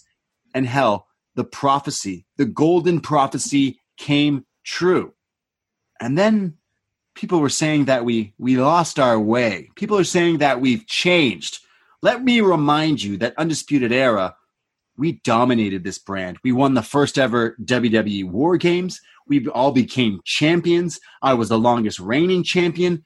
So when people like Austin Theory want to run your mouth about Kyle O'Reilly, well, that's fine. But do me a favor. Bring your ass to this ring and try saying what you said to my face. And Austin Theory's music hits. He starts walking out. He's a little confused. But like kind of to quickly pause on this, as like a fan of this show, we've been watching this show for a few years now. And Adam Cole, he kind of is in this weird tweener role of kind of being a baby face. You're kind of like, yeah, you're supporting your dude. Like, you should be supporting Kyle. You shouldn't have let this guy run his mouth. I kind of was really digging this kind of side story that kind of just all happened. So we were mentioning like, oh, the Austin Theory thing was kind of weird considering where is he going with this? But then it goes in this direction, and I thought it was really cool. It made sense, but it also plants seeds because we're wrestling fans and we're like, oh, the Undisputed Era like each other way too much right now. You know, you're waiting that. You're wrestling fans. You know, a swerve is always round the corner, and someone's going to turn on someone. So showing here, like Cole, like kind of endorsing Kyle O'Reilly and sticking up for him, you go, oh, it seems way too good to be true. Something smells fishy here. It's true. It's and true. I'm not talking about Bobby. We'll get to that. Austin Theory comes out, and he's kind of like, you talking about me? And Adam Cole's like, yeah. Don't point at your abs. I got two options for you, Austin. Number one, you can bring your stupid face down here and fight me like a man. Or number two, you can stay right there and, well, we'll make you beg and make you pray that you chose option one. So Austin Theory takes a second, and he's like, yeah, all right, I'll have a match with you. So he comes down to the ring, and this match is on. Austin Theory, Adam Cole, one-on-one impromptu match here on NXT. Adam Cole is on the offense. He's pissed off that Theory is making these comments about his boy. We have a neck breaker by Cole, and then Theory rolls to the outside, who then eats a pump kick from Adam Cole as well. Now it's just Adam Cole beating down on Theory. And he's beating him up, and he says something about, like, you messed with the wrong guy. Why are you talking shit about Kyle? Why are you talking shit about Undisputed Era? Austin Theory, though, fights back with his roll-through dropkick. And in midair, as he's hitting this dropkick, he goes, and that's undisputed, which is really funny. We go to commercial break. When we come back, Austin Theory's on the offense, hits a standing moonsault for a 2 count. He has the offense, but then runs into a super kick from Adam Cole, then a backstabber, then the greatest move in all of professional wrestling, the Ushigoroshi, but I couldn't believe it was only a 2 count. Cole goes for the Panama City, but it's blocked. There's then a super kick to the back of the head from Theory, who then picks up Cole in the torture rack, spins him around for the sit-out torture rack bomb. Cole kicks out at 2. Theory runs the ropes, goes for like some sort of crossbody, clothesline, something in midair, eats a super kick, the Sushigoroshi, suplex lift into the Ushigoroshi. Adam Cole, wasting no time, runs the ropes, hits the last shot. Adam Cole pins Austin Theory. Put some respect on my boy Kyle's name. Put some respect. Adam looks at the camera after the match and says, Kyle is going to show the whole world. He's going to shock the whole world, but he's not going to shock me. Kind of standing tall, you know, owning his, being like, my boy, don't talk shit about my boy. We're a unit. We're a team, which as a wrestling fan, like you said, makes me to believe Adam Cole is turning on Kyle O'Reilly on Sunday night. I know. He was tweeting out earlier as well. I think he tweeted, Kyle O'Reilly, that's it. That's the tweet. That kind of thing. He's gassing him up. He's gassing his boy up to fucking light him on fire. And I'm not necessarily saying it's happening this Sunday, but I don't know. I feel like there's a shark here smelling blood in the water. Oh. Like something's going to happen. But either way, if it doesn't, I also love it. I love that this is just a unit and that he's genuinely supporting his boy. I enjoyed the match. I thought, as you expect, I think these two would put on a good match together. No real drama because it's very clear Adam Cole's going to beat this guy. But I thought they worked well together. Yeah, I thought the match was pretty fine as well. It kind of just told the story. I feel like Austin Theory's been the fall guy here in NXT for a little while. He's still pretty generic to me, but this was more so of the story of Adam Cole defending his boy. And I think that's okay with someone that young. I think you see there's, like, he's, 22, 23? Mm-hmm. There's so much future with this guy that I feel they're biding their time, maybe. And maybe it's okay to just have this fall guy right now who can work with these top guys like an Adam Cole, a Ciampa, and learn from them, but not necessarily be in any kind of big position right now. Before we go on, because there was a commercial break here, I just want to ask, did you see this Domino's commercial? Domino's commercial? Yeah. Which one? The one where they're I did. Yeah, it was confusing. So, all right, I watched this once and I was like, that was weird. And then watched it a second time.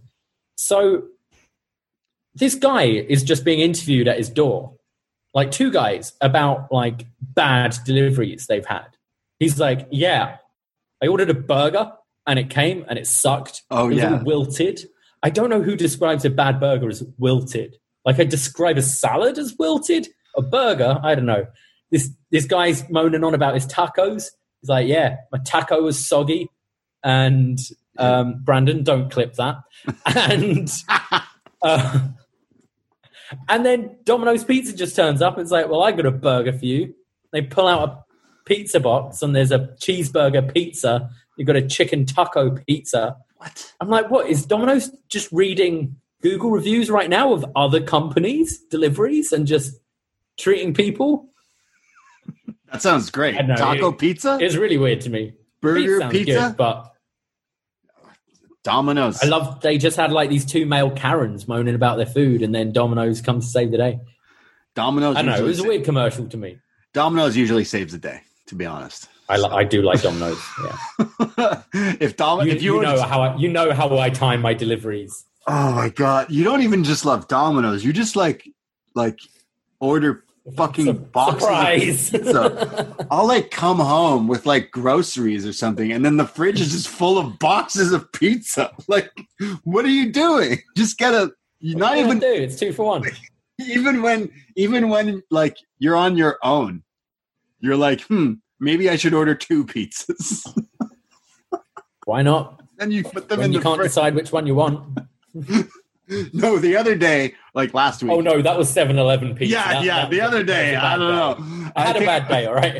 I could even tell. I know your body. I even messaged you. I was like, hey, there's 2 7-Eleven pepperoni pizzas. Not even 2 different types of pizza, but 2. They didn't have 2 different types. But then you also like ate from both of them. They're both the same pizza.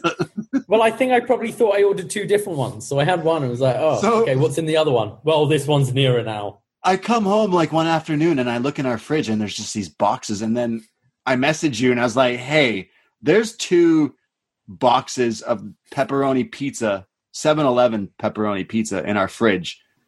Are you good? Are you okay? Did you go on a binge? And you're like, yeah, I don't want to talk about it. I was like, all right. And you're like, help yourself to some pepperoni pizza. Yeah, you can have some. I don't know why, but all food from 7-Eleven tastes like 7-Eleven. Yeah, because it's from 7-Eleven. 7-Eleven taste. Yeah. But 2 I know that's why it's like 2 for $8, and then they'll deliver it to you. So you get 2 pizzas for like $12 or something. That's wild. Damn, we gotta get some. We gotta get dangerous. Some pizza. Yeah, maybe I know what I'm doing after ordering some 7-Eleven pizza. Wonder when 7-Eleven. What did you cook today? I cheated today. Meal? I was supposed to cook because usually we alternate every Wednesday where we cook for each other. Last week you made lasagna del Fantasma. This week I was thinking of doing some Indian food, like homemade, like I don't know, some tikka masala or I don't know, something spicy. But you're away, obviously, so I was like, do I want to cook for myself or do I want to try this fucking Popeye's chicken sandwich everyone keeps talking about? So I tried that. How was it? Underwhelming because it's Popeyes. But Popeyes chicken tenders are the way.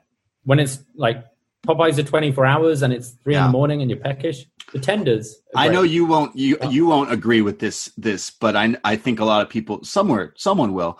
I do love a chicken sandwich with pickles.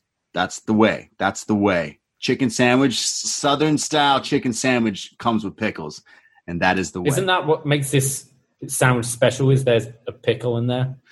It was pretty good. I'm not going to blow smoke and say it was the greatest thing I've ever had. We have some great food options in. Is it as good as PG Clocks? No. Okay. Support your local chicken people and do that. But I had to give it a shot. I had the whole house to myself. I was just getting bombed and then went to Popeyes. That's what I did. This is what I do without you. Fair enough. I'm lost without you. Fair enough. I go to Popeyes. At least I didn't go to KFC. Then you would have known there was issues. True. I semi-approve with the Popeyes and like check what the buzz is all about. Yeah, I had to see, and I'm not saying it was bad, but it wasn't anything to go crazy about. Did you tweet about it? No, that's how you know. Okay. It wasn't good then. If I didn't say, good. "Holy shit," this sandwich was amazing. Then, like, how would anyone know? Yeah. Didn't I just, we recorded an episode today of Was Next, and I finally learned how to use the advanced Twitter search option where you can go back and look at, and I learned that, that you were not happy about eating a ham sandwich, but that is for a discussion on another show. Not happy. We have Damian Priest and Io Shirai. They're backstage. They're being interviewed. They are the North American champion and the NXT Women's Champion. And tonight they face the power couple in a mixed tag match. Damian Priest says the power couple. Power couple. It's a cute name. They can keep that because at TakeOver, me and Io, we are keeping our titles. And then he kind of looks over at Io and he's like, you know, we're the rock stars of NXT, and we're going to take care of business. Cuts to Io, who cuts a promo in Japanese, but then basically does like the devil horns and is like, I'm a rock star. And then cuts to Damian, and he's like, she's cool as hell. And and then Io says, he's not bad. So the new power couple, Damian Priest. Is this the new... Are they shipping Damian Priest with Io Shirai? That's like the new team? Yeah. Vampire. What would you call them? I was trying to think of like Genius of the Sky, Live Forever. Sky Priests. There's got to be something catchy there. Sky Priests? Yeah. Okay. Sky Vampires? Sky Pyres? Sky Sports. The Priest Geniuses. There's something. What would you name Damian Priest and Io Shirai at upNXT Podcast on Twitter? What is, if Gargano and Candice are the power couple, the Garganos, what would Damian Priest and Io Shirai, would their tag team name be? There's something there. I just can't figure it out. The Rock Stars. No, she was the Joshi Judas. It's Judas Priest. Whoa! The Judas Priests. There you go. It was there in front of us all along. Yeah, the Joshi Judas and Damian Judas Priest versus the Garganos. There we go. I love it. That needs to be on a shirt. And they're rock stars. Rock stars. Yeah, that's it. We have our next match, Kaden Carter with Casey Catanzaro versus Xia Li. We are on YouTube Live right now, and you just did the Hey, can we do this on? Can you do it that way? So the Lethal Weapon back to back. Yeah, back to back. Yeah, they did it again. Their entrance. Oh, it made me laugh so much. Yeah, it made me laugh a lot. Kaden Carter and Casey Catanzaro. Kaden is going one-on-one with Xia Li, and Xia Li is kind of on this. The story is she's upset. She keeps losing, so she's kind of on a more of a mean streak here. She's playing more serious, Xia Li, here tonight. But also a bit more, I'd say, bitter. Yes. Like, it was the other week where she didn't shake the hand, and during commentary, Beth Phoenix is talking about respect and how you share a locker room with these people and you've got to kind of respect each other. And obviously everyone wants to win, but you still need to show respect. And Xia Li is kind of not showing that.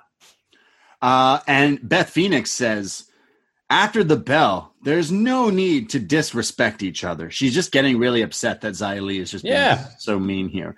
Early on, Carter gets dumped to the floor. Xia Li has the offense here. She's hitting a series of knee strikes, beating down on Kaden Carter. Carter fights back with like a quesadora into a super kick for a 2 count.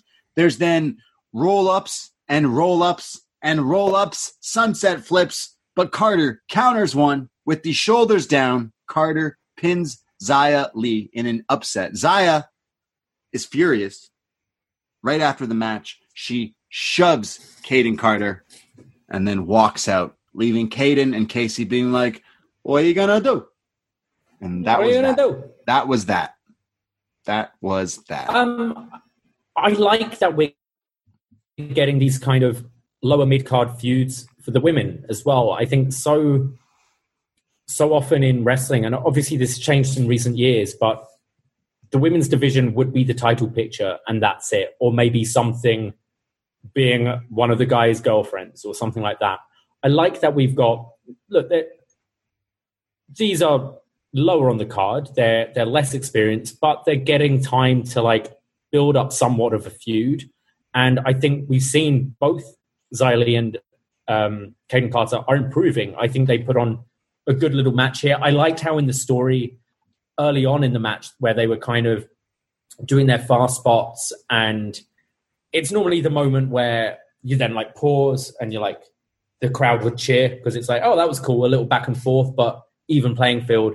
They did do the handshake, so it kind of looked like Uncle Paul backstage, Papa Paul has given Xia Li a word and been like, hey, you got to be respectful of that. So she kind of did the handshake mid-match, but then obviously got really annoyed by the roll-up again. I really like both these girls, actually. I think Caden Carter has some really like unique moves, and I actually like her as a tag team. I really hope they push Caden and Casey a bit further in the tag division, so when they eventually move up, they are a fully formed tag team with like matching gear and stuff, because their styles are quite similar. And Xia Li's kicks look really good, and you can see that you can see them improving. So I was quite a fan of this, actually. Well, we thought this was going to be the start of Xia Li joining Robert Stone brand. Possibly. It's coming. It's got to be coming. With the biggest angle in NXT history, possibly. The team of Aaliyah, Xia Li, Xia Leah. Xia Leah. It's got to be coming. It's got to happen. Happen. Shall we make the T-shirt before they make the T-shirt? Xia Leah? What would the shirt say? Rock the boat? It'll say Xia Leah, and it will just be like hurt a little. Half the faces each. It's like half. That'd be great. Someone get on it. What was it? The half Generico, half Kevin Steen? Like the exactly fight forever. Fight forever. Yeah. Xia Leah, fight forever. I feel like we've made this joke before. I'm getting deja vu right now. We're going in the Twilight Zone right now. Yeah. We thought for sure this is definitely Xia Li keeps losing, so she's going to join the Robert Stone brand. I think we didn't get mention of that, but I think that's the direction they'll be going in. It makes sense because they've lost someone else. Oh yeah, they lost Mercedes. Bag. Who did they lose? Mercedes. But what's her name? Rebellion, Retaliation. That's her name. Like that. That's her Rampage. name. Yeah, it's something like that. Yeah. No. No. Her and Mia Yim are like Renegade and Rebellion or something like that. It's okay. They're Renegade good at and they're good at Twitter. They're good. They're great. Hey, these guys might turn it around with their Twitter game. How do I put money? How do I bet on, first of all, bet on wrestling, but how do I put money on that not happening? Can I bet on we can have a little wager between us? Yeah, I think so. I think we might have to do that. I don't think your odds are going to be great for that. Yeah, Retribution not being successful. So you're good at Twitter. That don't impress me much. Let's go to our next segment, the real debate. Not quite our main event tonight, but the debate between NXT World Champion Finn Balor and the number one contender, Kyle O'Reilly. Now, we mentioned briefly, or maybe more than briefly, the presidential debate between Trump and Biden and how there was this quote-unquote moderator. This moderator at the presidential debate sucked. Shawn Michaels, the moderator here, was, correct me if I'm wrong, attacked in the dark by Randy Orton on Monday? True, yeah. Possibly. Seemed fine. Seemed all right. Not a mention. Collusion. Was he working with? There was no mention of this. He was fine, and he was a better moderator than, was it Peter Wallace? Chris Wallace. Chris Wallace. Fuck him. Shawn Michaels comes out with a cowboy hat, looking mad fresh. This is more of a pre-tape. To be fair, he was dealing with a Canadian and an Irish lad here. What's wrong with that? An American stuck in between? No, I'm saying he has it a bit easier than. Oh, right, gotcha. I don't know if Shawn Michaels could control Donald Trump as well. Yeah, he could. Sweet chin music. Yeah, okay, fair enough. I've seen Trump try to sell a stunner though, so Yeah. Kick to the face. I don't know. We haven't watched AEW yet. Apparently, Tony Schiavone gets it.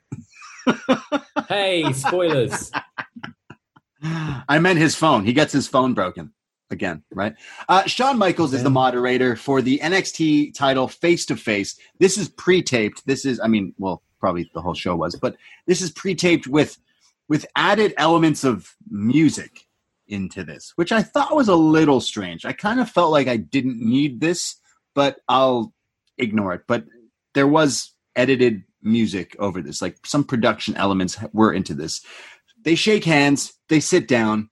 Finn Balor says that he has respect for Kyle O'Reilly and that he's looking forward to the match on Sunday. Kyle says the feeling is mutual. Shawn Michaels says that Kyle O'Reilly is the best kept secret in WWE, or maybe even in wrestling altogether. Finn cuts him off and says, no. Kyle is not a secret. To a fringe fan, he might be lesser known, but to the real fans, they know Kyle O'Reilly is a killer. But the business watches me, and I watch the business, and I know how good Kyle is. Kyle says, I like you. I like you, Finn. I'm a fan. But you're so good at stroking your own ego. You think you can beat me. You think you have the heart of a champion, but you don't. Finn says, well, Kyle, are you going to show up, or are you going to show up with Undisputed Era? Or maybe you'll show up like a man on your own. And the elephant in the room is the power struggle between Adam Cole and Kyle O'Reilly. And Kyle says there is no power struggle. That's not real. I'm nothing like Adam Cole. Adam Cole is a beautiful man, but we're different. My ears don't match. I got freckles. And Finn cuts him off and says, I'm going to slap those freckles off your face. As a freckled person, Ginger took offense to that. And Kyle says, that's the prince I've been waiting for. And then he kind of mocks him, does an Irish accent. He says, I welcome it. I want this guy. I want the prince. I want you at your best, because I don't want you, Finn, to say I got lucky. I don't want excuses. There's no room for luck. There's no room for jokes. And basically Finn and him now are going back and forth, and they're saying that this main event is the biggest shot I have. This is life altering, not for you, but for anybody who sees it. You see, everyone knows no one ever loses on their first title defense. So I am the underdog, but that is bullshit. I'm not the underdog, Finn. Once you've stepped in with me, there's something about the sound of kneecaps exploding that will sway your opinion. You say I'm a tag team specialist. Well, this Sunday we'll find out. So they kind of leave it at that. It's not a contract signing, so there's no putting people through tables and signing things. But I really enjoyed this kind of back and forth between both guys. It made it seem more real. I know this is a fake sport, but it made it seem like it is an important thing. It is like again, I don't watch a lot of sports, but it's like your underdog team who's never made it. It's like the Leafs making it to the Stanley Cup playoffs, I guess. I don't know, but it's definitely interesting. And I really think the dream match aspect of it, without them finally, they're not hitting us over the head with it. It makes it way cooler. It makes it way more interesting, makes it way more exciting. I will straight up say, I don't think I've been more excited for a TakeOver main event than I am after watching this episode of NXT. After the Prime Target and this sit down.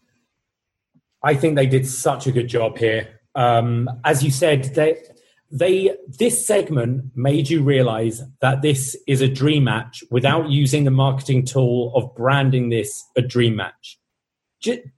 Like you think back at that kind of Nakamura AJ Styles match, which was hugely disappointing. Mm-hmm. But all they were doing to build that was, this is a dream match. This is a dream match. This is a dream match. These two fighting each other, dream match. Whereas if you just had like a segment like this, yeah, we fought each other a while ago and you got the better of me that time. But this time we're on like my turf and like, I've waited since that moment to face you. You're telling us it's a dream match, you know, without using those words. Here, I think both guys did such a good job. I think Kyle, like, towed the line of still being like his kind of cheeky heel character, but more in a babyface way. Yeah. Finn as well, giving him the respect, but also being the prince and going like, yeah, I'm still going to slap those freckles off your face. And it was refreshing to see a segment like this not end up in a big fist fight or going through a table or whatever. Like, Shawn Michaels being there, you almost expect a Sweet music to come out of it or something. But it wasn't. It was just these two guys saying how good they are and how they can think they can beat the other person. And that they've never touched. And how weird is that these guys have never fought, and we're going to have to wait until Sunday to see it. And I am so hyped for this match. I think they've done such a great job in such a short amount of time. It's the most excited I've been for a TakeOver match for a long time. Yeah, honestly, like this, there's been so many matches. We've had we've had tickets to takeovers, and obviously we're not going to this takeover, but as this main event match, like everything that's kind of taken place, this real weird fork in the road where they're like, oh shit, Cross is out. We lost Keith Lee. Let's put it on Balor. Let's see what we can do with this.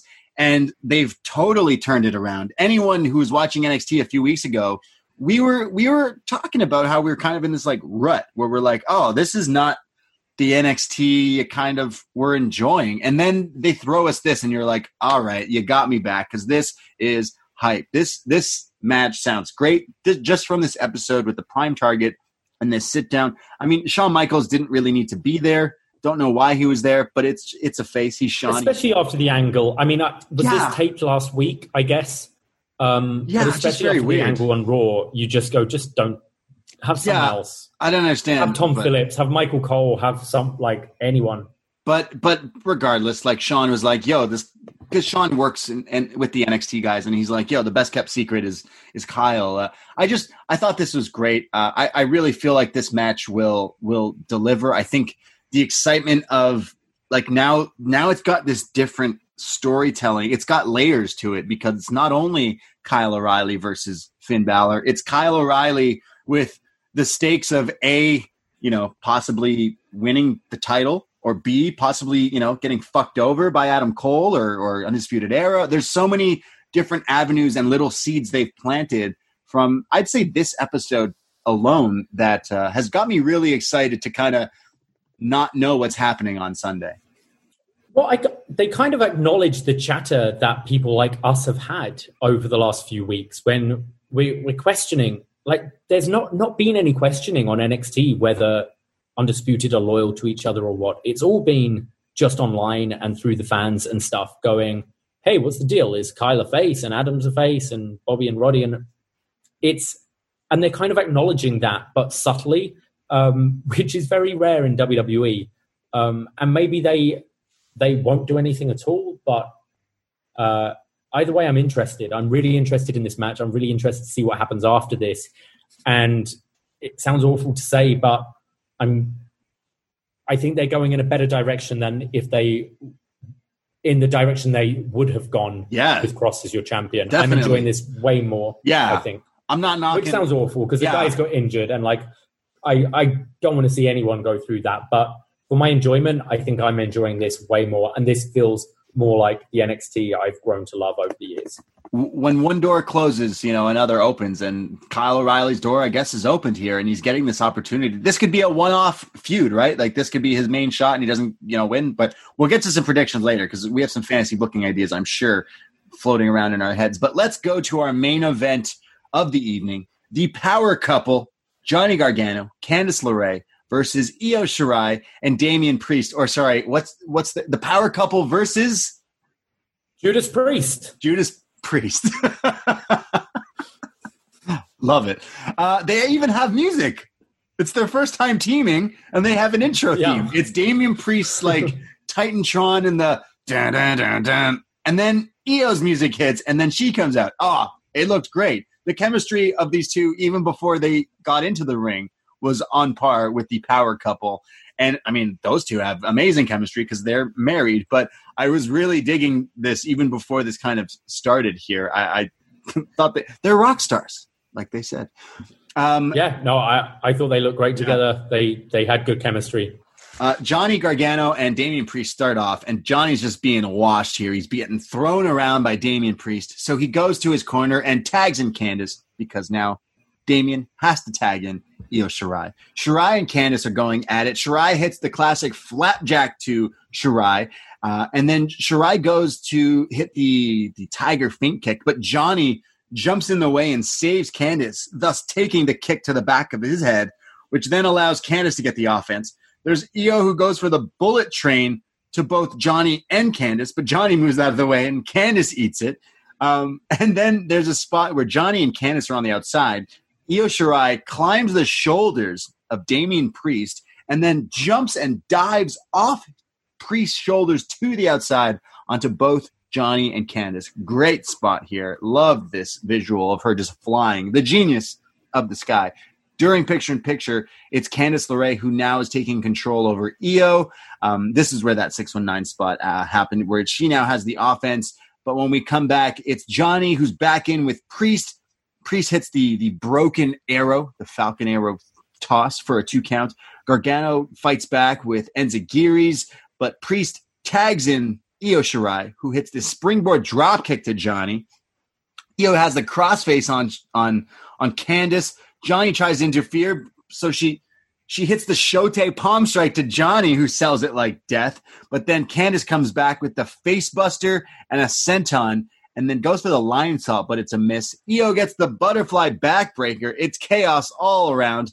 Priest is back in. He stops Johnny from basically stopping Io, but then Io hits the moonsault on Johnny Gargano.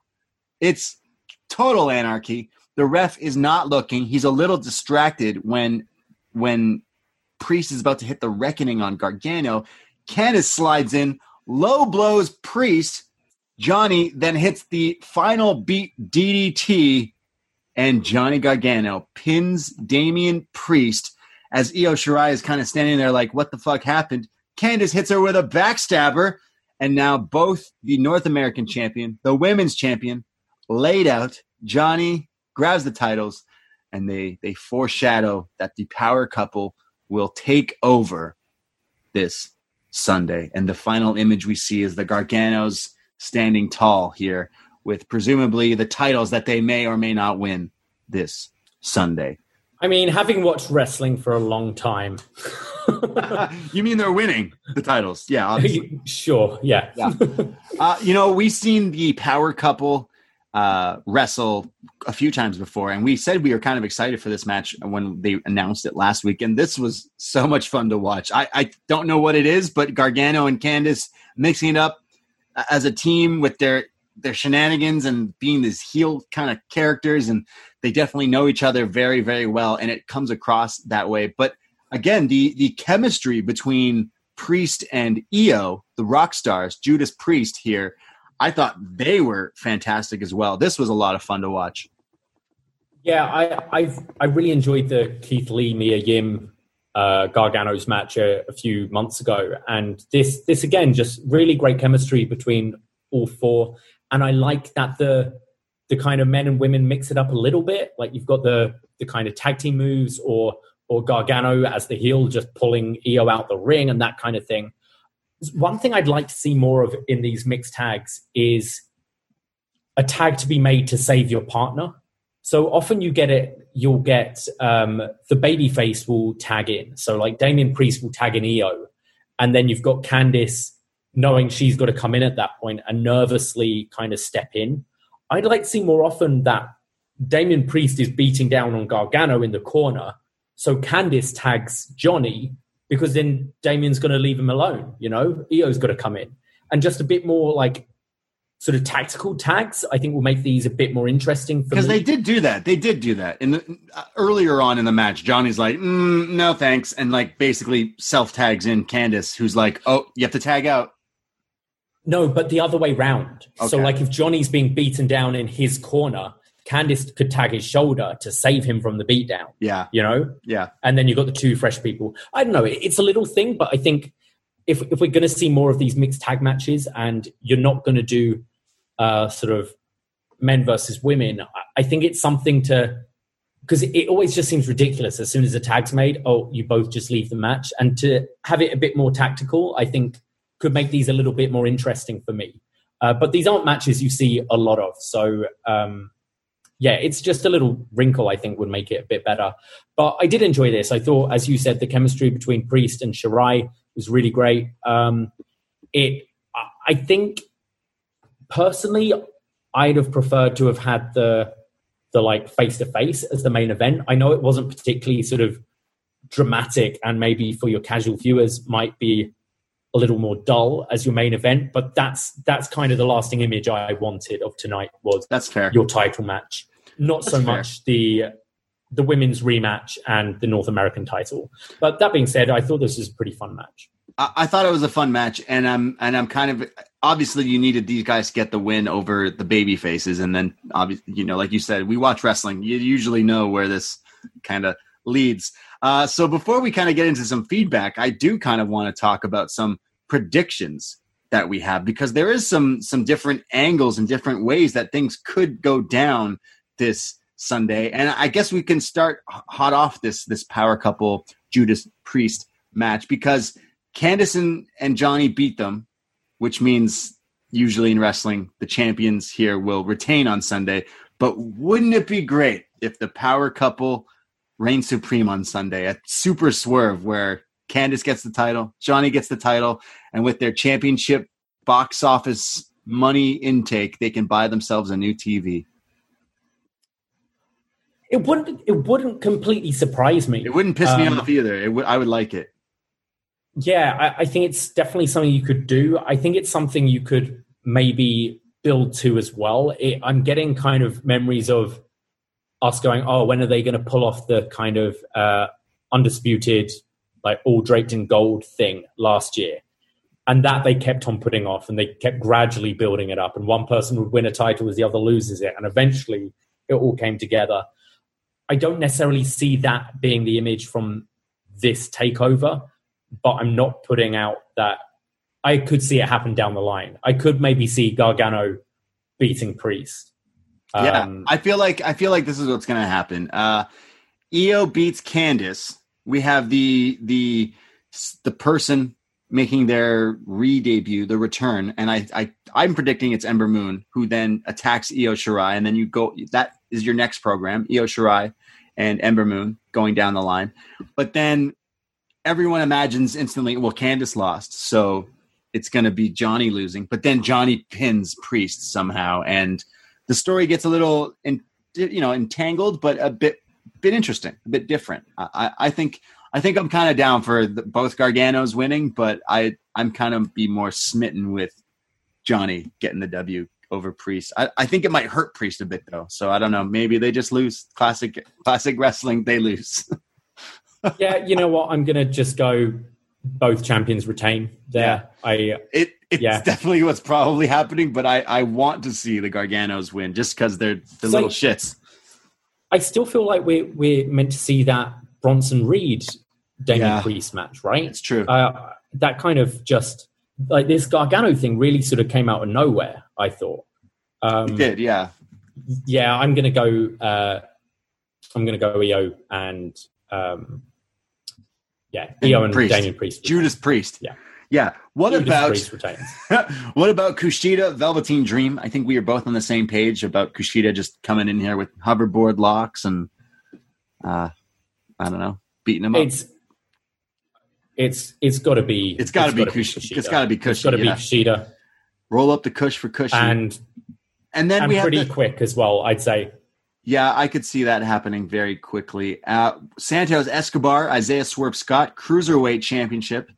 I think it's time to put the strap on Swerve here just because he's been putting on these killer matches. And in his promo here, if he were to lose, it's like, where do you go from here, realistically? I know there's a draft coming up, quote-unquote draft day, draft season. So, I mean, losers can get drafted to the main roster. That's usually what happens. So that's something I could see as well. But if he loses, he's stuck in the shuffle again. Like, he's already lost in there. So I don't know. I feel like it's time. Yeah, I think maybe you're right. I think it's time to put it on Swerve. And then I think Legado del Fantasma is a team you can bring up together for SmackDown, maybe. Sure. Yeah. And then the main event, which is Finn Balor defending against Kyle O'Reilly. Obviously, like we said, wrestling. We know wrestling. And even Kyle saying it in the promo tonight, saying, everyone knows you win your first title defense.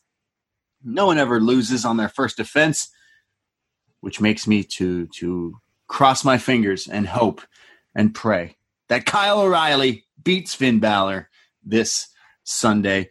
Or does Adam Cole cost Kyle the match? You know, there's so many different avenues you can go with this. And I think that which makes it very exciting. I just want to see the match. Call this. I part of me is just picturing like Randy Orton beating Benoit, you know, and then the turn happening like on next week's NXT or just a couple of weeks down the line. But also I think there's more in it for, like, I see Kyle as more of a longer project, maybe. And maybe this isn't the time you put the title on him. Yep. You kind of do what you did with Johnny Gargano. You put it off so long that people just really want it in the end when it happens. It's true. Very true. I'm gonna go with. The thing is that the question is as well, if you keep it on Balor, who's he against? There's who's his next feud? Whereas really, if you do the Undisputed Split and have Kyle as your champion, there's ready-made feuds coming out of that. There's a few contenders, but I'm pretty sure you could find another challenger for Finn Balor. No problem. I'm going to say Balor. I mean, it makes sense. Balor just won the title. They're trying to set straight this new story with him as the champion since we lost Cross. But wouldn't it be cool if Kyle O'Reilly got the W? I'm imagining Finn retains, but I'm going to be cheering for Kyle O'Reilly. I want Kyle O'Reilly to I'll be cheering for Kyle. Yeah, definitely. I can't wait for this. I feel match. like it's going to be Finn. This is going to be a really fun match. But again, we do have the draft coming up, and do they want Balor still in NXT after all this time? Do they want to move him back to the main roster? That's really true. Yeah. And as someone in the YouTube room pointed out, you've got to think of what matches are they going to do for Survivor Series? What are your teams going to be? Are you going to have NXT representation again like last year? Yeah, true. So many factors, which makes it great. You know, I'm going into this. I'm really bad at predicting all of this show this time. So yeah, for sure, it could go either way. Winning the rest, you could really go either way. Imagine all the other things were right, but Kushida loses. That's yeah. So those are our predictions. That's what we thought about the Go Home show. I thought it was a pretty solid Go Home show. Their job was to get me to want to watch Sunday night, and they really did that job. I felt I'll be completely honest. It's the main event that's the real big draw for me. The rest of the card is pretty damn good, but that main event, there's so much interest in, like, I don't want to say mystery, but like, yeah, there's so much going on that is definitely the big draw for me. And even if I didn't have to do a NXT podcast, I would be totally tuning in to watch Kyle O'Reilly and Finn Balor instantly. No questions asked. That is definitely a draw. I thought this was a good go-home show. There wasn't so much wrestling. Like, the main event was probably my match of the night, but storyline developing and going forward, it did its job, I thought. I agree. I'm with you. We've had more exciting go-home shows, but yeah, it sold the main matches, and that's all it needed to do. Let's see what you guys thought. Forum.postwrestling.com. Every Wednesday night, we post up there on the Post Wrestling Forum, and we will read your comments and questions on this show, starting with Eva from London, who's got 3 questions. What are the odds on Undisputed Era turning on Cool Kyle after he wins the title on Sunday? I am unfortunately getting vibes of Hunter turning on Randall Orton back in 2004. Yeah, when Triple H does the thumbs up, thumbs down. Is that what's going to happen? Undisputed Era, Kyle wins and then they kick him out. I don't think it's going to work that quite, but I can definitely see comparisons there with Cole being the Triple H in this faction. Eva continues, second question. Any translation on what Io said during her backstage interview with Priest? She was quoting the song Rockstar by Post Malone. And third question, how... Oh, not I was going to say Judas Priest. Judas breaking the law. Yeah, that's what she was doing. Exactly. And third question, how in the hell is Taichi doing better in the G1 than both Suzuki and Ishii? I do not get Taichi's strong booking. He's less credible than Yujiro. I am wearing a Yujiro shirt as we speak, Eva from London. And I am not a fan. I like Yujiro more than I like Taichi. I disagree. Mostly. I find Taichi wait a second. I wasn't finished because what I was going to say is I prefer... You were going to be pervy. Yes, okay. I like Yujiro more than we got this far. Taichi. Well, yeah. I like Taichi and his karaoke gimmick. It's great.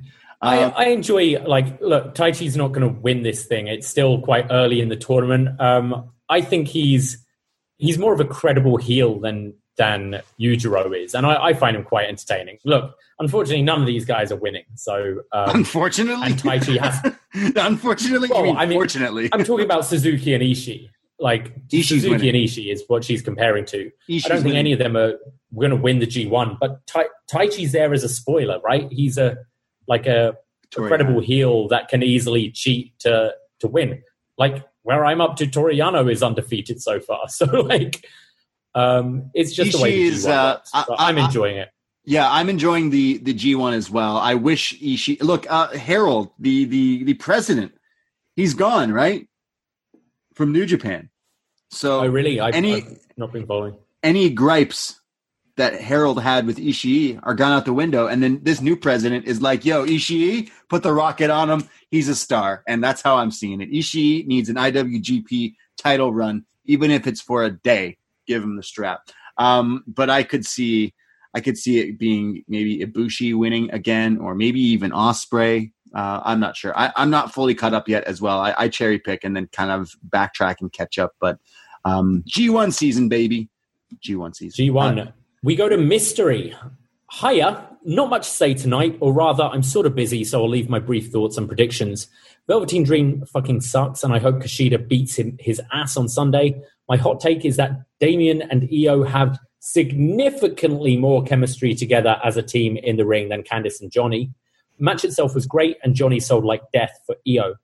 As for predictions, with Johnny and Candice using underhanded tactics and standing tall and posing with the titles, I definitely think they are losing on Sunday, and they should. It's too early for Priest to lose the title, and Io has way too many matches she should have on NXT as champion first. WWE is also plastering pictures of them posing and wearing the titles all over social media. Question of the week. If Survivor Series is still brand supremacy stuff this year, how would you feel about Sasha or Bayley versus Asuka versus Io as the Women's Triple Threat Champions Showcase match? It would be probably one of the best women's matches in WWE history. I can't see Candice representing NXT as she still feels like someone who is much lower on the totem pole compared to a Rhea or Io. Yeah, we kind of mentioned that a week or two ago. I think that's why I think Io should stay. I think Io versus Asuka versus, as you said, Sasha or Bayley would be a fantastic match. Yeah, I prefer Sasha, but storyline-wise, is it the right time for Sasha to beat Bayley for the title? But I mean, that would be the better match for sure. But Bayley being in there, it wouldn't be a bad match either. Hell in the Cell is Sasha versus Bayley in the cell, right? So we assume, yeah. Yeah, it is. So I could see Sasha winning that, and then I would much rather prefer Sasha, Asuka, Io in a triple threat match at that Survivor Series. But Mystery also said he found the chemistry between Damian and Io better than the actual married couple of Johnny and Candice, which I think is great. I thought the chemistry between them was fantastic. And is it just me, or do I want to see Io Shirai versus Johnny Gargano? Can we book that? Is that a thing we can do? Can we just book that for Survivor Series? That doesn't make sense, but fucking book it, because that was a great little interaction they had on tonight's match. we go to Crooked Letter. Despite a rushed build, NXT had a last-ditch effort tonight to push TakeOver 31, and for the most part, it paid off. The Prime Target segment, including Kyle heading into the biggest matches of his career, was terrific, and the face-to-face with Finn was even better as their personalities played off one another very well. Shotzi and Dakota put on a hot opener with a scary spot that had me worried. Swerve and Escobar had a solid war of words. Priest and Io became a tag team that I didn't know I needed. I have a nagging feeling that Adam could turn on Kyle on Sunday. I'm already losing sleep over it. A solid go-home show. P.S. Get well soon, Tegan Knox. Yes, get well soon, Tegan. But yeah, Crooked here is kind of saying everything we said.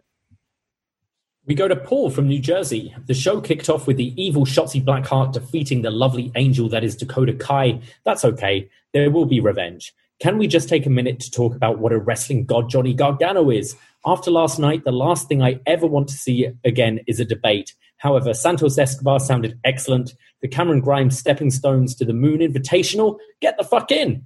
This week's Kona fact, Kona is currently 1-6 in 2020. I fear for anyone who steps in the ring with this man in 2021. The Clash of Champions watch-along, and more importantly, the post-show was an absolute blast. Thank you again, Daunting Dragon Dave. Go Yankees. Yep. Rip Toronto Blue Jays. Yep, okay. Definitely. Yeah, definitely.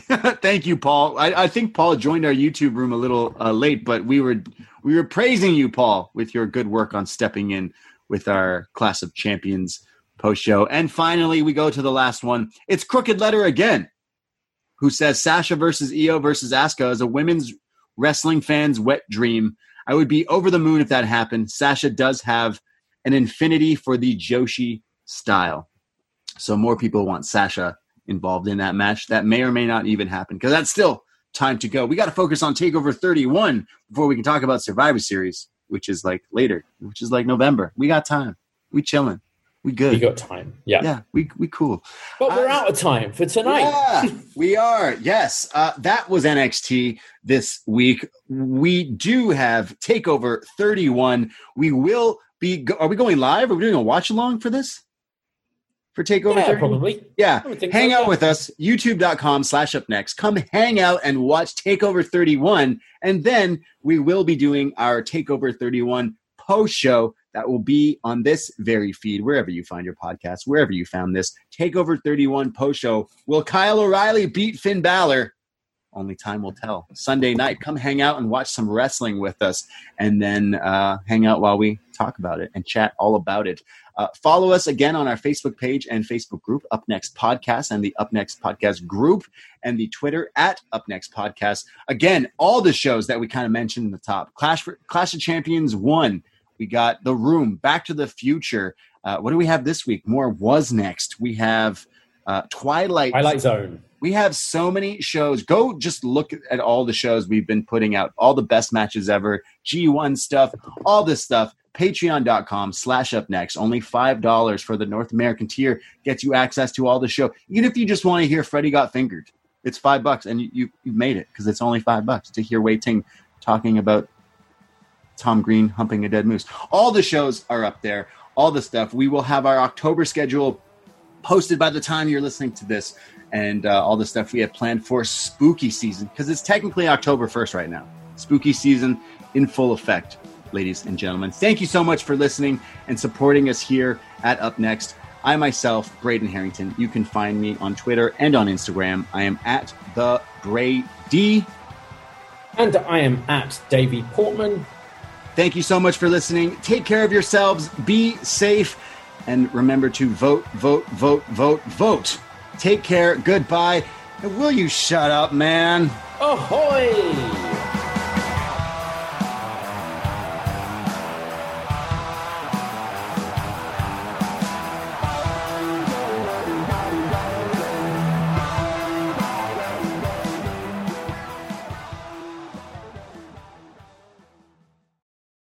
Whether it's Kroger's Simple Truth Turkey or mac and cheese with Murray's English Cheddar or pie made with fresh Cosmic Crisp apples, there are many dishes we look forward to sharing during the holidays. And Kroger has all the fresh ingredients you need to turn today's holidays into tomorrow's memories. Kroger, fresh for everyone. Get more ways to save at the Buy 5 or More Save $1 each sale. Just buy 5 or more participating items and save $1 each with card. Kroger, fresh for everyone.